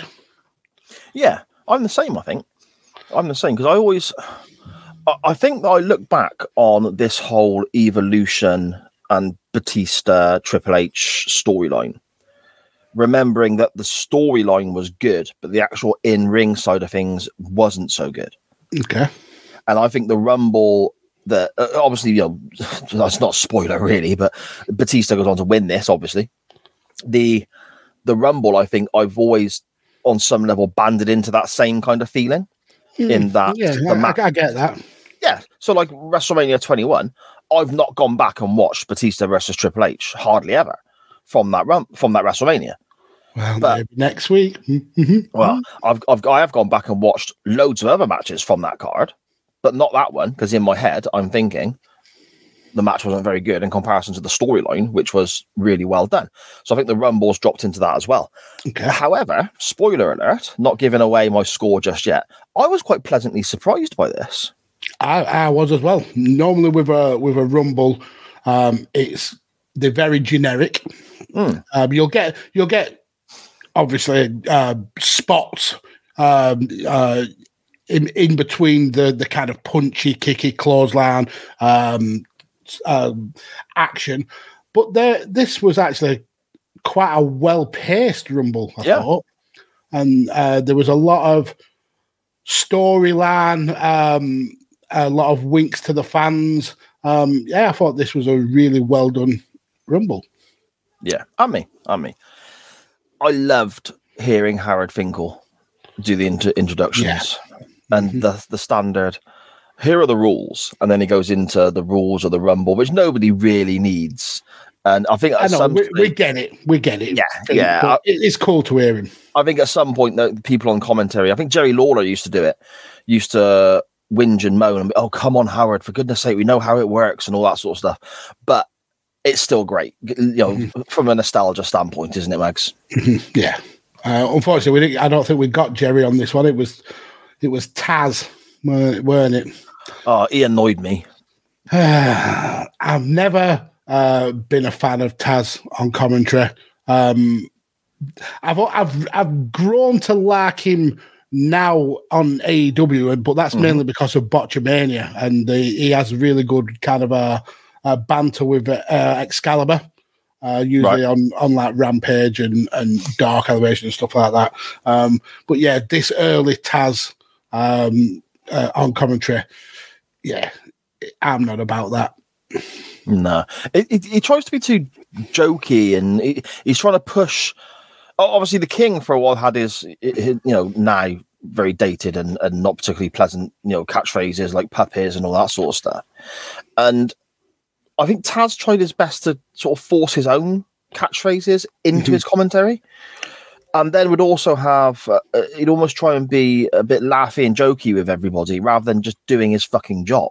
Yeah, I think it was a case of him not having his own style recognised yet and kind of still finding his feet as a commentator. It just didn't work for me. I think it's probably been spoiled as well we've had so many good commentary teams that that when you introduce someone new, it can kind of throw you off, I suppose, especially if they're not that experienced with it. Somebody in the background there obviously shares our thoughts. The idea of Taz on commentary. Thea is definitely not. Yes, I mentioned Taz and it's upset her. Yeah, there you go. So it's your fault for bringing him up, Max. Apologies. The match begins with Eddie Guerrero. He has drawn number 1, and I got that. I love that. Just hearing Eddie's music, the entrance, and all that sort of stuff. It was just nice. You know? So, did you watch any more of the show though, outside of the match? I watched Batista getting his number. Right. So Eddie was in a backstage segment like that where he got his number, and he actually stole Ric Flair's number. Yes. And he also stole his wallet as well. So that's why Eddie Guerrero ended up getting number 1. That was the number he drew, and he tried to switch it out with Ric Flair. Yeah, brilliant stuff. Absolutely brilliant. Benoit is in. Chris Benoit is in as number 2. Fantastic entrance theme. I love that song so much. Second year in a row that he started the Rumble as well. Yeah. I think the year before he went Broadway, didn't he? He went bell to bell. Yes, from number 1 all the way through. I was all about Benoit in 2004. Fantastic. Yeah. These two kind of dominate the early parts of this Rumble. We get lots of other people coming and going as well, but they're in it for quite a while. But early on, we see Daniel Puder, Mags. Yes, we do. Hot off his tough enough win. And this felt like he was being broken into the business. He was being put in his place. Yes, and this is especially noticeable by notorious Grump, Hardcore Holly, coming to the ring next. Notorious hater of rookies. Yes, and he looks probably the closest to happy I've ever seen Hardcore Holly when he realizes he gets to spend a bit of time with Daniel Puder, and he just chops the piss out of him. Yeah, and props to Daniel Puder. I know WWE didn't end up being that good of an experience for him, and he had very well noted attitude problems. But he took this beating from at least 2 people who were known to punish rookies in Benoit and Holly. He took it and sold it like an absolute champ. So props to him for that. I didn't particularly like the promo that he tried to cut beforehand. It made him look a bit of a knob. And he got the whooping he deserved, but Jesus Christ. Yes, indeed. We quickly, though, go back to Eddie Guerrero and Chris Benoit. Other people have been like Shane Helms comes down in his hurricane gimmick and so on. We eventually these people are eliminated, and we're back to Guerrero and Benoit again, which I think worked quite well because I'm not fussed on Puder, Holly, and the others. So it kind of felt like it was following a tradition that you see quite regularly in Rumbles, where the first 2 in end up surviving for a long, long time, and they clear the ring, and then you get more action between them 2, and then you get a build-up of wrestlers, and then they clear the ring, and you get the feeling that these 2 are going to make it to the end. So it was a bit jarring when they don't. Yes, indeed. A theme that is going to pop up a little bit, Magsy, as we talk about this Rumble, is me saying, I totally forgot that guy even existed. Daniel Puder is the first one. The second one was Kenzo Suzuki. Bloody hell, that's a blast from the past. And how bad was it as well? There was a point where I think Eddie Guerrero gives him a drop kick, and he jumps and falls forward into it, which... Yeah, he was not a good wrestler. No, so much build up around him as well. I mean, 2005 was a really weird time because they've got this brand split, haven't they? And I think on SmackDown in particular, there was a group of wrestlers in the sort of lower mid card on SmackDown, the likes of a Jindrak, a Luther Reigns, and the Kenzo Suzuki, and so on. There was a big group of them there that were around for a few years. All of them really heavily pushed. And all of them just disappeared and never did anything. Yeah, the pushers didn't last that long. Yeah, I think the problem with Kenzo, he fell into the typical foreign heel persona, and then also he was Japanese, and we know that Vince definitely does not know how to book a decent Japanese unless they're called Yokozuna. So, who's actually Hawaiian? Yeah, exactly. Yeah. If you're Japanese, you must be able to do martial arts. Apparently, is kind of that theme, isn't it? Yeah. A little while after Kenzo departs, however, we get a moment where the four in the ring are Edge, Rey Mysterio, Chris Benoit, and Eddie Guerrero. Now, that is a collection of talent, isn't it? That is some talent. I mean, the likes of Puda, Jindrak, Luther Reigns, you always get kind of like smaller names to bulk up the numbers, but looking down the list of wrestlers that was in this, it's stacked full of wrestling really talent. Is. It's absolutely stacked. I mean, it comes to something when Shelton Benjamin is not even one of the most talented wrestlers in the ring, and that guy is super, super talented. Just absolutely, it was a who's who of wrestling in this Royal Rumble. See, Shelton Benjamin's another one. When his music hit, obviously I know Shelton Benjamin, and I was a big fan of his, and his matches with Michaels, and he's still doing stuff for WWE now, isn't he? Mm-hmm. Yeah. But when his music hit, it took me a moment. Who the hell's that? Before he came out, I didn't recognise the music. No, ain't no stopping me. No. Now I feel daft not knowing it because it's obvious. But when it first hit, it must be that long since I've heard it. Mm-hmm. But he was IC champion at the time, wasn't he? He was, yeah. Yeah. Booker T enters as well, and Taz says that Booker T has main evented WrestleMania because he wrestled Triple H the previous year, and that was the main event of WrestleMania, according to Taz. I'm not buying that. That was in the middle of the show. And wasn't it also not the WrestleMania before that? 19, was that not yes. Yeah, so that Taz missed out. WrestleMania 20 didn't happen. Yeah, then. No. Knob head. At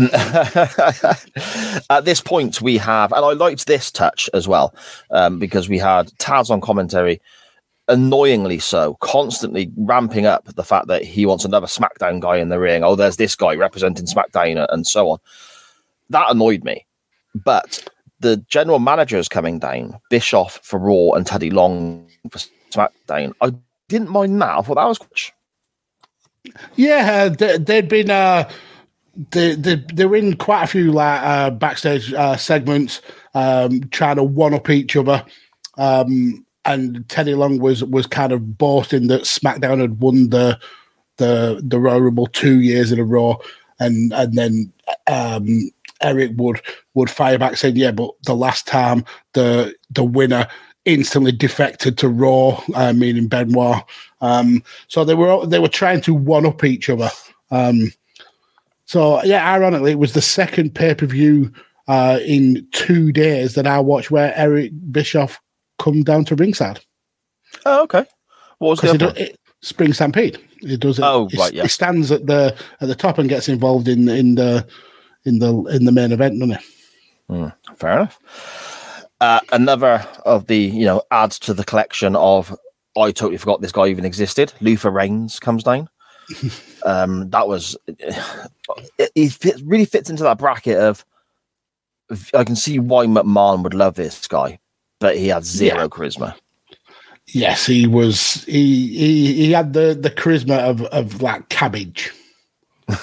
Yeah, indeed. He is then. He's part of an interesting little spot where we end up with 8 guys in the ring, and there's then 4 from Raw and 4 from SmackDown. So from Raw, you have like Edge, Jericho, Benoit, and Shelton Benjamin. Just that's a Mount Rushmore level 4. And then on the SmackDown side, you've got Mysterio, amazing, Booker T, just record breaking, Eddie Guerrero, and Luther Reigns. Brilliant. One of these 8 just doesn't belong here. But it's cool that you get this little face off trying to to push this brand rivalry, brand supremacy story that's going on. And we get a mass 4-on-4 brawl. And the crowd go wild for that, mind. The crowd pop crazy for that, don't they? But everyone kind of stops when we get the next entrant because they all just want to beat the piss out of Muhammad Hassan. Poor Muhammad Hassan. He gets destroyed and sent packing, but not before kicking the shit out of Scotty Too Hotty. Well, he enters the ring and it's the slowest entry. And yeah, this was, as much as Kenzo Suzuki fell into that heel foreigner territory, Muhammad Hassan was the poster boy for foreign heels. So bad. The heat that he drew as a wrestler, just absolutely insane. But he gets in the ring, he's surrounded by the 8 wrestlers, and the first one to lay the boot in, good old Chris Jericho. Yeah. And they dogpile him. They literally, this is like a gangland initiation where they just beat the living piss out of him, and then he's eventually thrown out of the ring. And yeah, poor Scotty had the misfortune of coming in, I think he was like 14th or something like that. And yeah, Hassan sneak attacks him and beats him up, and then Scotty Too Hotty enters that little group of wrestlers who never got into the ring, so therefore have never been eliminated from a Royal Rumble. So Scotty Too Hotty should have been in that title match at WrestleMania 21. Triple threat, Scotty Too Hotty, Batista, and yeah, that'd have been good. Booker T eliminates somebody else from the totally forgot this guy existed pile, Orlando Jordan, and Luther Reigns at the same time, before doing a spinneroonie in the middle of the ring and getting caught and eliminated himself. Yeah, that was a good spot. Absolutely great spot. Rene Dupree enters. Again, somebody who kind of slips in and out of the memory a little bit for me from this wrestling standpoint. Yeah, he's definitely come back into the forefront with a friend of the show, James, and the Cafe de Rene. One interesting point is another member of that Cafe de Rene team, Paul London, he's actually in this Rumble as well. So we get to see kind of like a meeting of that podcast team 18 years before it actually happened, which is quite cool.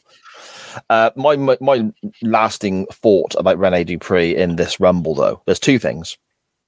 One, I suppose 3 in a way. The guy looks fantastic. Yeah, it was a stud. Absolutely, it was a stud. Totally. I don't like the dog at all. That poor dog, all that noise, the flashing lights, and being dragged around by I didn't like that. And Taz pisses me off with the whole I'm a Frenchman, look at me doing the French tickler, I'm a Frenchman. That needs to get in the bin, doesn't it? There's another one as well. When he's eliminated, you see his arse. There is that. His spandex rides up quite high, and you get to see the French arse. The French derriere. Le derriere. There you go. Simon Dean, another one from the pile of what the fuck, but he comes down. This was funny. This should be an entrant in the Hall of Fame. It's such a terrible gimmick, but he made the best of it. Poor Nova, he absolutely made the best of it, doing his little warm up on the outside of the ring, squats. He kind of telegraphed his elimination, though, which is it could have gone better because he finally gets in the ring, and then I think it's Shawn Michaels who's next, and he essentially eliminates Simon Dean after mocking his jumping jacks or whatever. Those moments I loved, mind. They're funny. They are funny. Michaels eliminates Simon Dean and jokingly does the squats he was doing. And then Jericho eliminates Dupree and does that little French jumping back and forth thing that Taz loves so much in his own way as well. Those I enjoyed. Yeah. The one thing that took a bit of a bad turn for me was they focused so much on Simon Dean and Shawn Michaels that you almost missed Edge eliminating Eddie Guerrero. and the camera just comes back to like where Edge is doing the dance of Eddie Guerrero, the shuffle, just to like mock him. But yeah, that was a fun moment. Yeah, you almost miss it visually, but I don't think you can miss it with the audio because the crowd boo the crap out of the place when Guerrero. Yeah, and kind of like I said at the beginning, you get the feeling because Benoit and Eddie Guerrero are so linked. I mean, the WrestleMania previous, they ended the show. And for Eddie to just go out in the middle of the pack to no kind of like fanfare or no kind of build, it was a bit of a damp squib, I suppose. It's one of the downers of this Rumble. Yeah, I think so. Taz annoys me here as well. He starts. There's a theme, I feel. Yeah, he starts almost digging at Jim Ross a little bit, saying, "Oh, he wasn't in here long, was he? Say it, JR. Say he was quicker than a hiccup. Oh, say slobber knocker, JR." It's like, I'll just fuck off, Taz. Yeah, I agree. Yeah, dickhead. Shawn Michaels is being set up for a massive match at WrestleMania with Kurt Angle. Angle comes into the ring here, absolutely on fire, before he's eliminated really quickly by Shawn. But Angle was in the match for only a couple of minutes. But how good did he look? 37 seconds. He was in. But how good did he look in those 37 seconds? Yeah. So he had a match earlier in the card. Yes. He was pinned by, I think, JBL. And he was not a happy bunny. So he wasn't actually meant to be in the Rumble. He stole Nunzio's spot and basically threatened Nunzio that if he wants to fight over his number, he can. So Nunzio kind of like backs off because Kurt was a powder keg. So he comes in full of absolute piss and vinegar, suplexes pretty much everyone in the ring, angle slams to everyone, and it's Shawn Michaels. He avoids the angle slam, but he gets caught in an ankle lock, but then he's able to roll out and then hit Sweet Chin Music and Kurt Angle's out, and he is fuming, absolutely fuming about it. He is indeed. Jonathan Coachman comes to the ring. Yeah, I mean, I get why he was being a dickhead kind of backstage interviewer at this time, but what a waste of a spot. Yeah, absolute nonsense. But after Coachman, we get Kurt Angle returning. He runs into the ring completely out of the blue, attacks Shawn Michaels, bloodies him up, gets Shawn Michaels, and it then leads on to their WrestleMania contest and some fantastic TV in the build-up. Shawn pretending to be a cameraman. We've covered it on this show before. I think I gave that a 10. It's one of my favourite matches. I loved it. Yeah, and he attacks Shawn Michaels with the ring steps. And when he's beating Shawn Michaels up on these ring steps, there's some graffiti that has been put on the back of the ring steps, and it kind of looks like boobs. Kind of looks like someone's drawn some boobs on the back of the ring steps. Brilliant. Speaking of boobs, number 23, Viscera, comes out, and how can you miss out? Man. How can you miss out the original Evolution member, Mark Jindrak? Okay, Mark Jindrak came out as well, yeah. I mean, he looked ripped as well, didn't he? I mean, he was the reflection of perfection, let's not forget. There you go.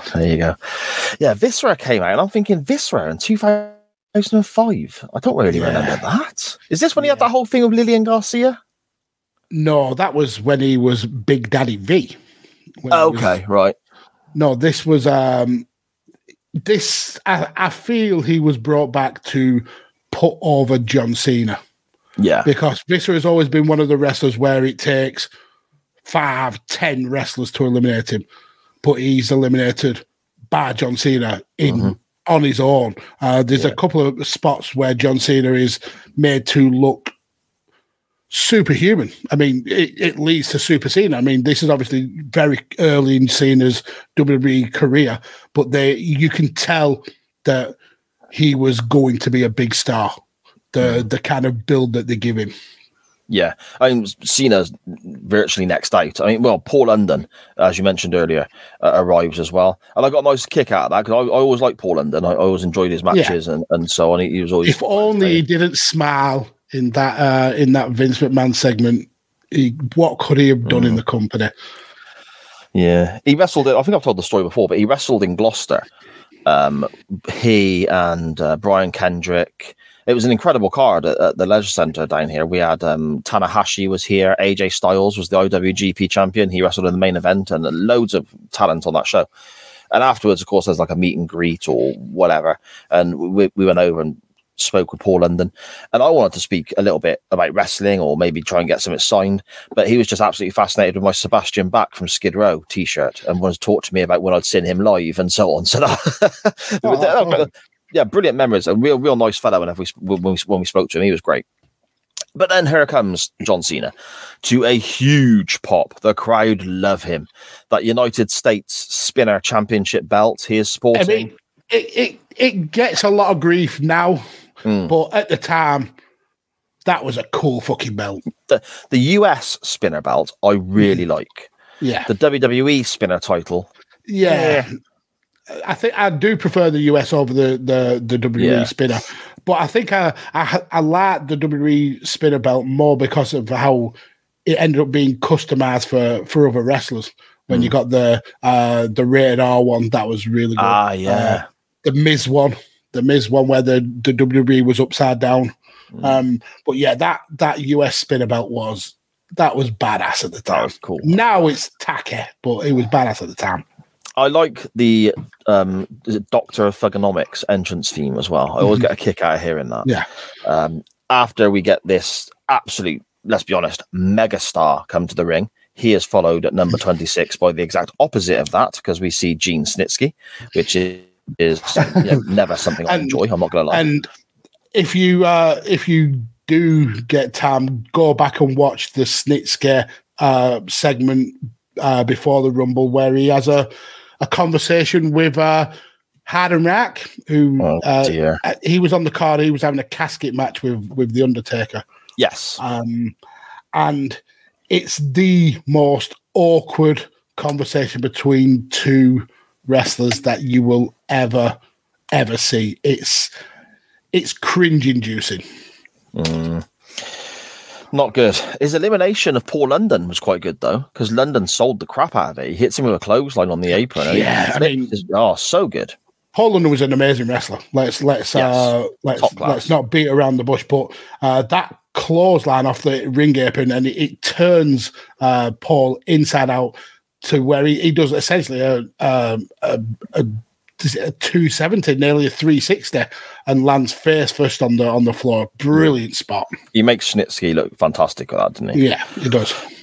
Kane arrives and choke slams everybody, especially pretty much everybody. Yeah, Rey Mysterio one-handed gets ridiculously high. Because at this time, Kane's got a boo-boo on his arm. Right. Okay. So everyone gets a two-handed choke because obviously they're bigger guys. He has to kind of lift him up. But Ray, he's only a little bloke, so he doesn't need to use second arm. He just lifts Ray up and just destroys him. And then he tosses out Jindrak as well. And then Coach, who has been quite wily with his ring time, he did the classic road dog move where he basically wrapped himself around the bottom rope for a lot of the time. And he only snuck out to throw the odd blow. I think he hits Benoit once, but he comes out to hit Kane, and that's almost a big mistake because he's almost going to get killed, and he's saved by Snitsky, absolutely saved by Snitsky, who then beats up Kane. Yeah, indeed. And then Batista arrives. And the crowd are mental for him. Yeah. It's a funny one. I mean, we're going to get to the finish very, very soon. We're virtually there now. But it's a funny one for me because Batista, my memories of this are that the crowd are fully behind Batista. They want him to see Triple H and Evolution the way that we see them. And his turn is coming, so to speak. And I remember it being fantastic TV. And here, he gets a really positive reaction. But, I mean, when we get to that point, we'll talk about it there. But at the end of the show, when his arms are being raised by the referees and so on, it's not quite as positive in comparison to what John Cena's getting, I think. But we'll talk about that in a moment. Number 29 is Christian with Tyson Tomko. Great entrance theme there for Christian. That's brilliant.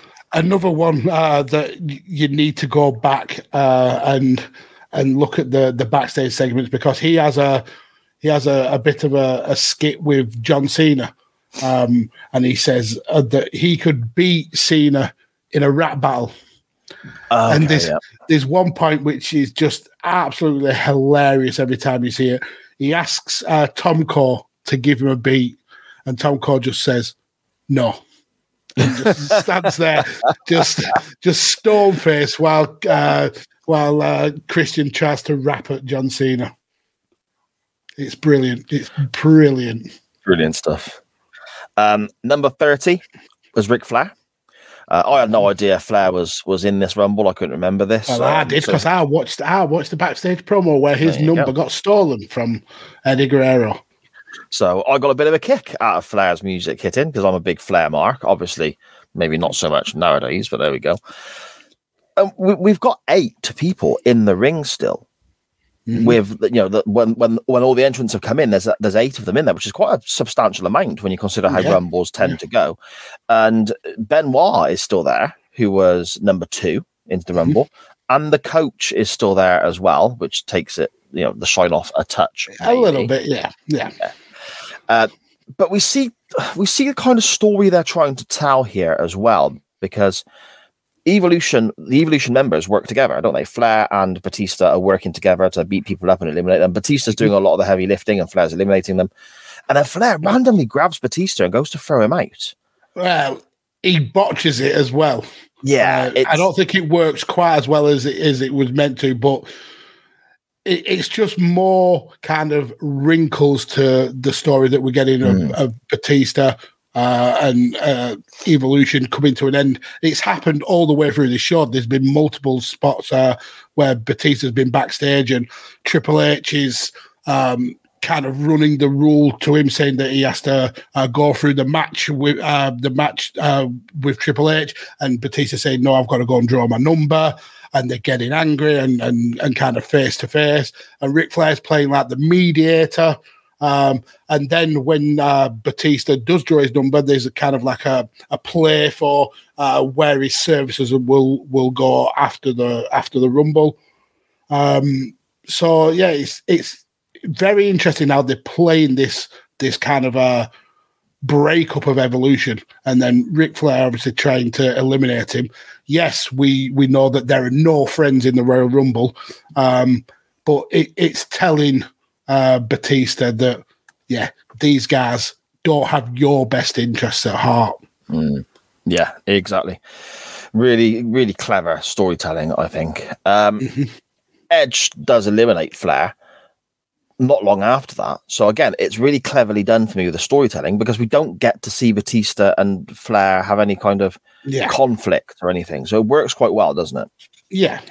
It's just enough of a seed planted, but without giving away the whole farm. Yeah. Your final 4 are Edge, John Cena, Rey Mysterio, and Batista. Again, that is Hall of Fame. Yeah, it's literally huge. All. I mean, I don't think Cena's not in the Hall of Fame yet, is it? But it's literal Hall of Fame. Yeah, amazing. Yeah.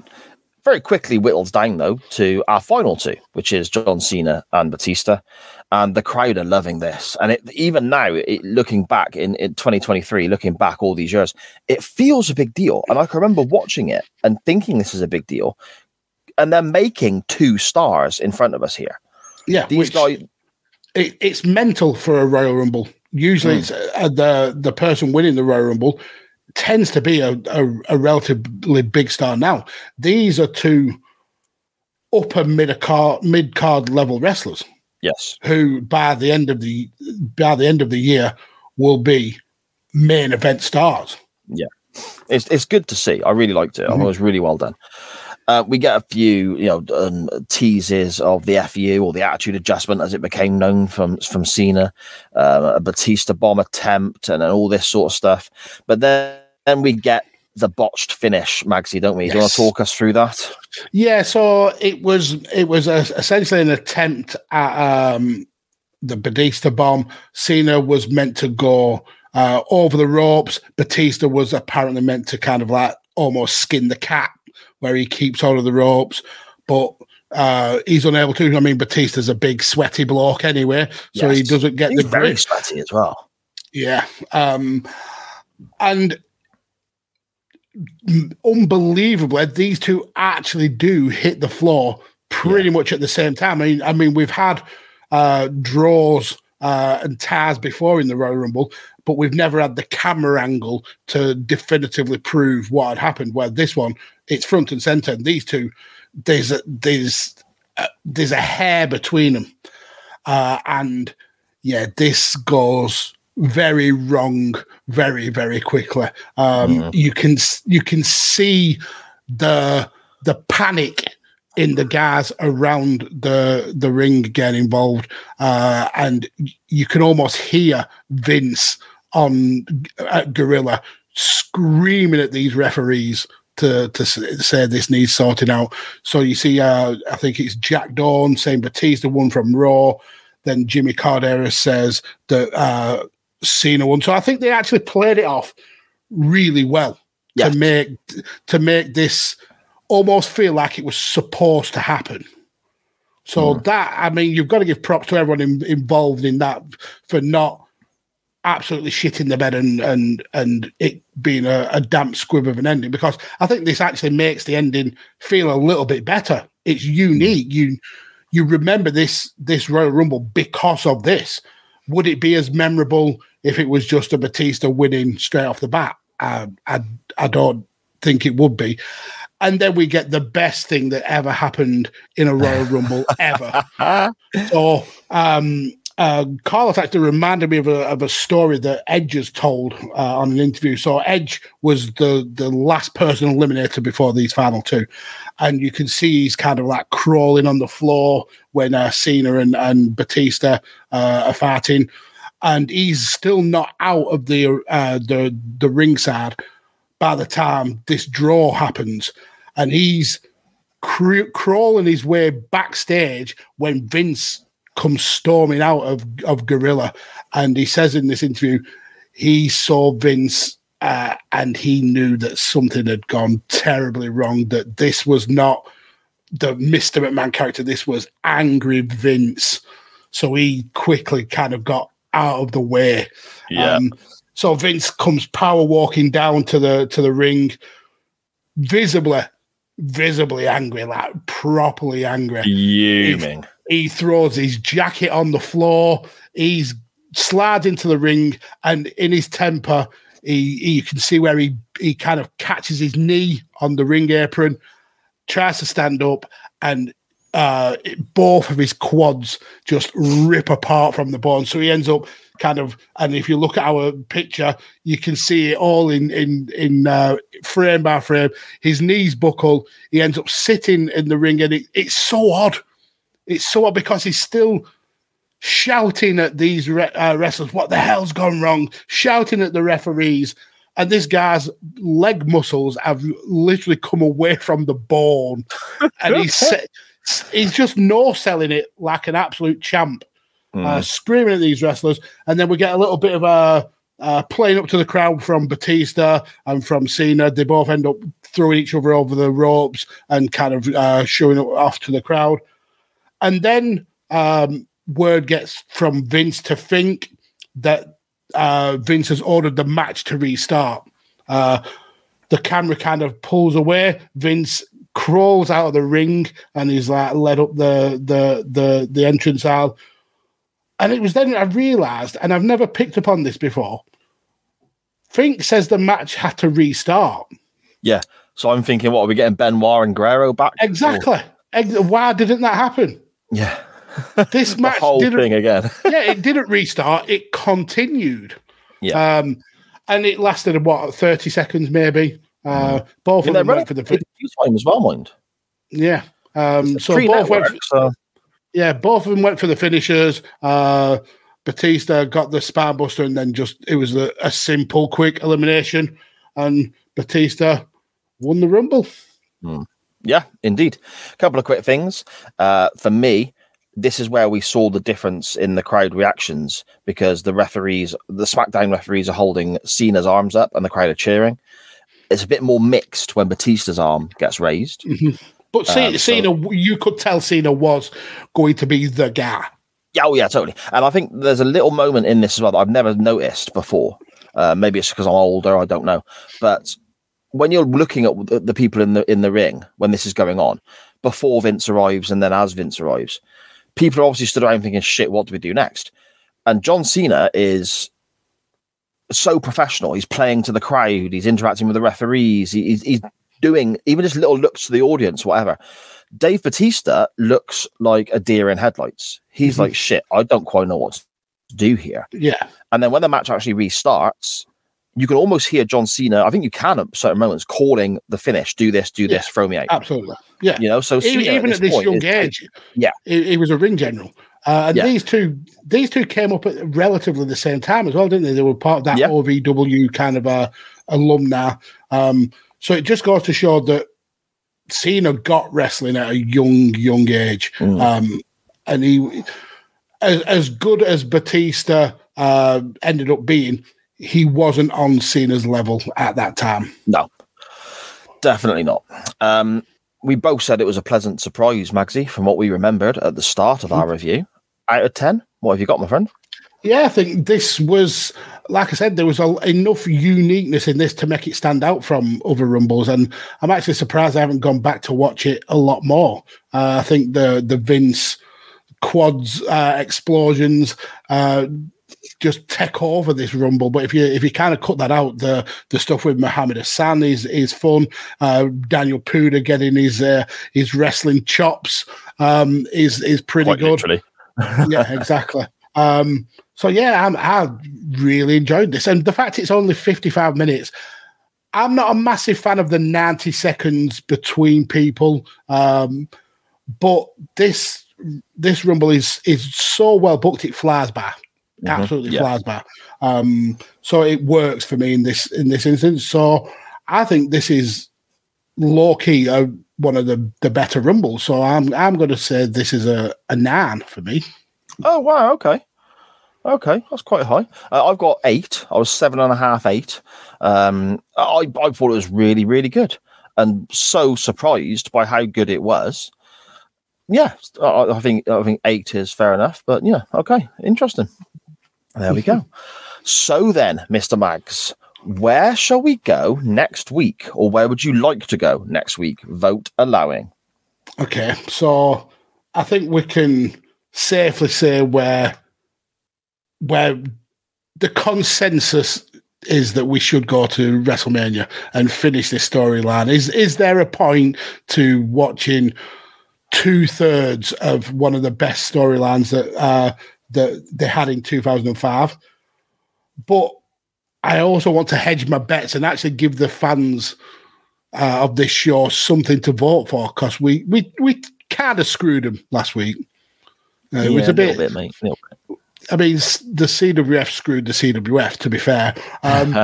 So I want to hedge my bets and bank on you picking the main event of WrestleMania 21, Triple H versus Batista. But I'm gonna hedge my bets and say I want to go for Triple H versus Batista.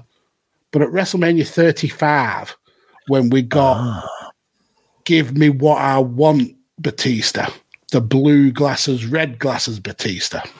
So yeah, I'm going to go for Triple H versus Batista at WrestleMania 35. Interesting. And that is a match that I obviously watched when it happened, but I have not seen since. So that will be interesting. Okay. Did that end up being no DQ as well, or something like that? I cannot, for the life in me, remember the storyline. All I know is that Batista screamed, "Give me what I want," multiple times because he forgot his lines of his promo. Yeah. So, see, I'm going to disappoint in a way. I've not gone main event of WrestleMania 21, Magsy. So I'm now, before you say yours, I'm switching mine up. I'm going for the main event of WrestleMania 21, Triple H versus Dave Batista then. Is that right? Yeah, I'm switching it. But maybe you don't want to switch it up. We'll find out in a sec. Because I'm not going that far ahead. I'm looking at it from a let me roll that back a little bit then. I'll roll that back again. Okay. My memories of this storyline are exactly that, the story, as opposed to the in-ring content. We may be pleasantly surprised, as we were of the Rumble, if we look at the WrestleMania match in a future time or a future show. So maybe that's something to bear in mind for another occasion. But I'm looking at it from a storyline standpoint. I'm going to bend the rules a little bit and take a page out of your rule-breaking book, Mr. Mags. And I would rather go back and look at a segment and a storyline moment than a match itself. I would like to go. It's the one I'm thinking.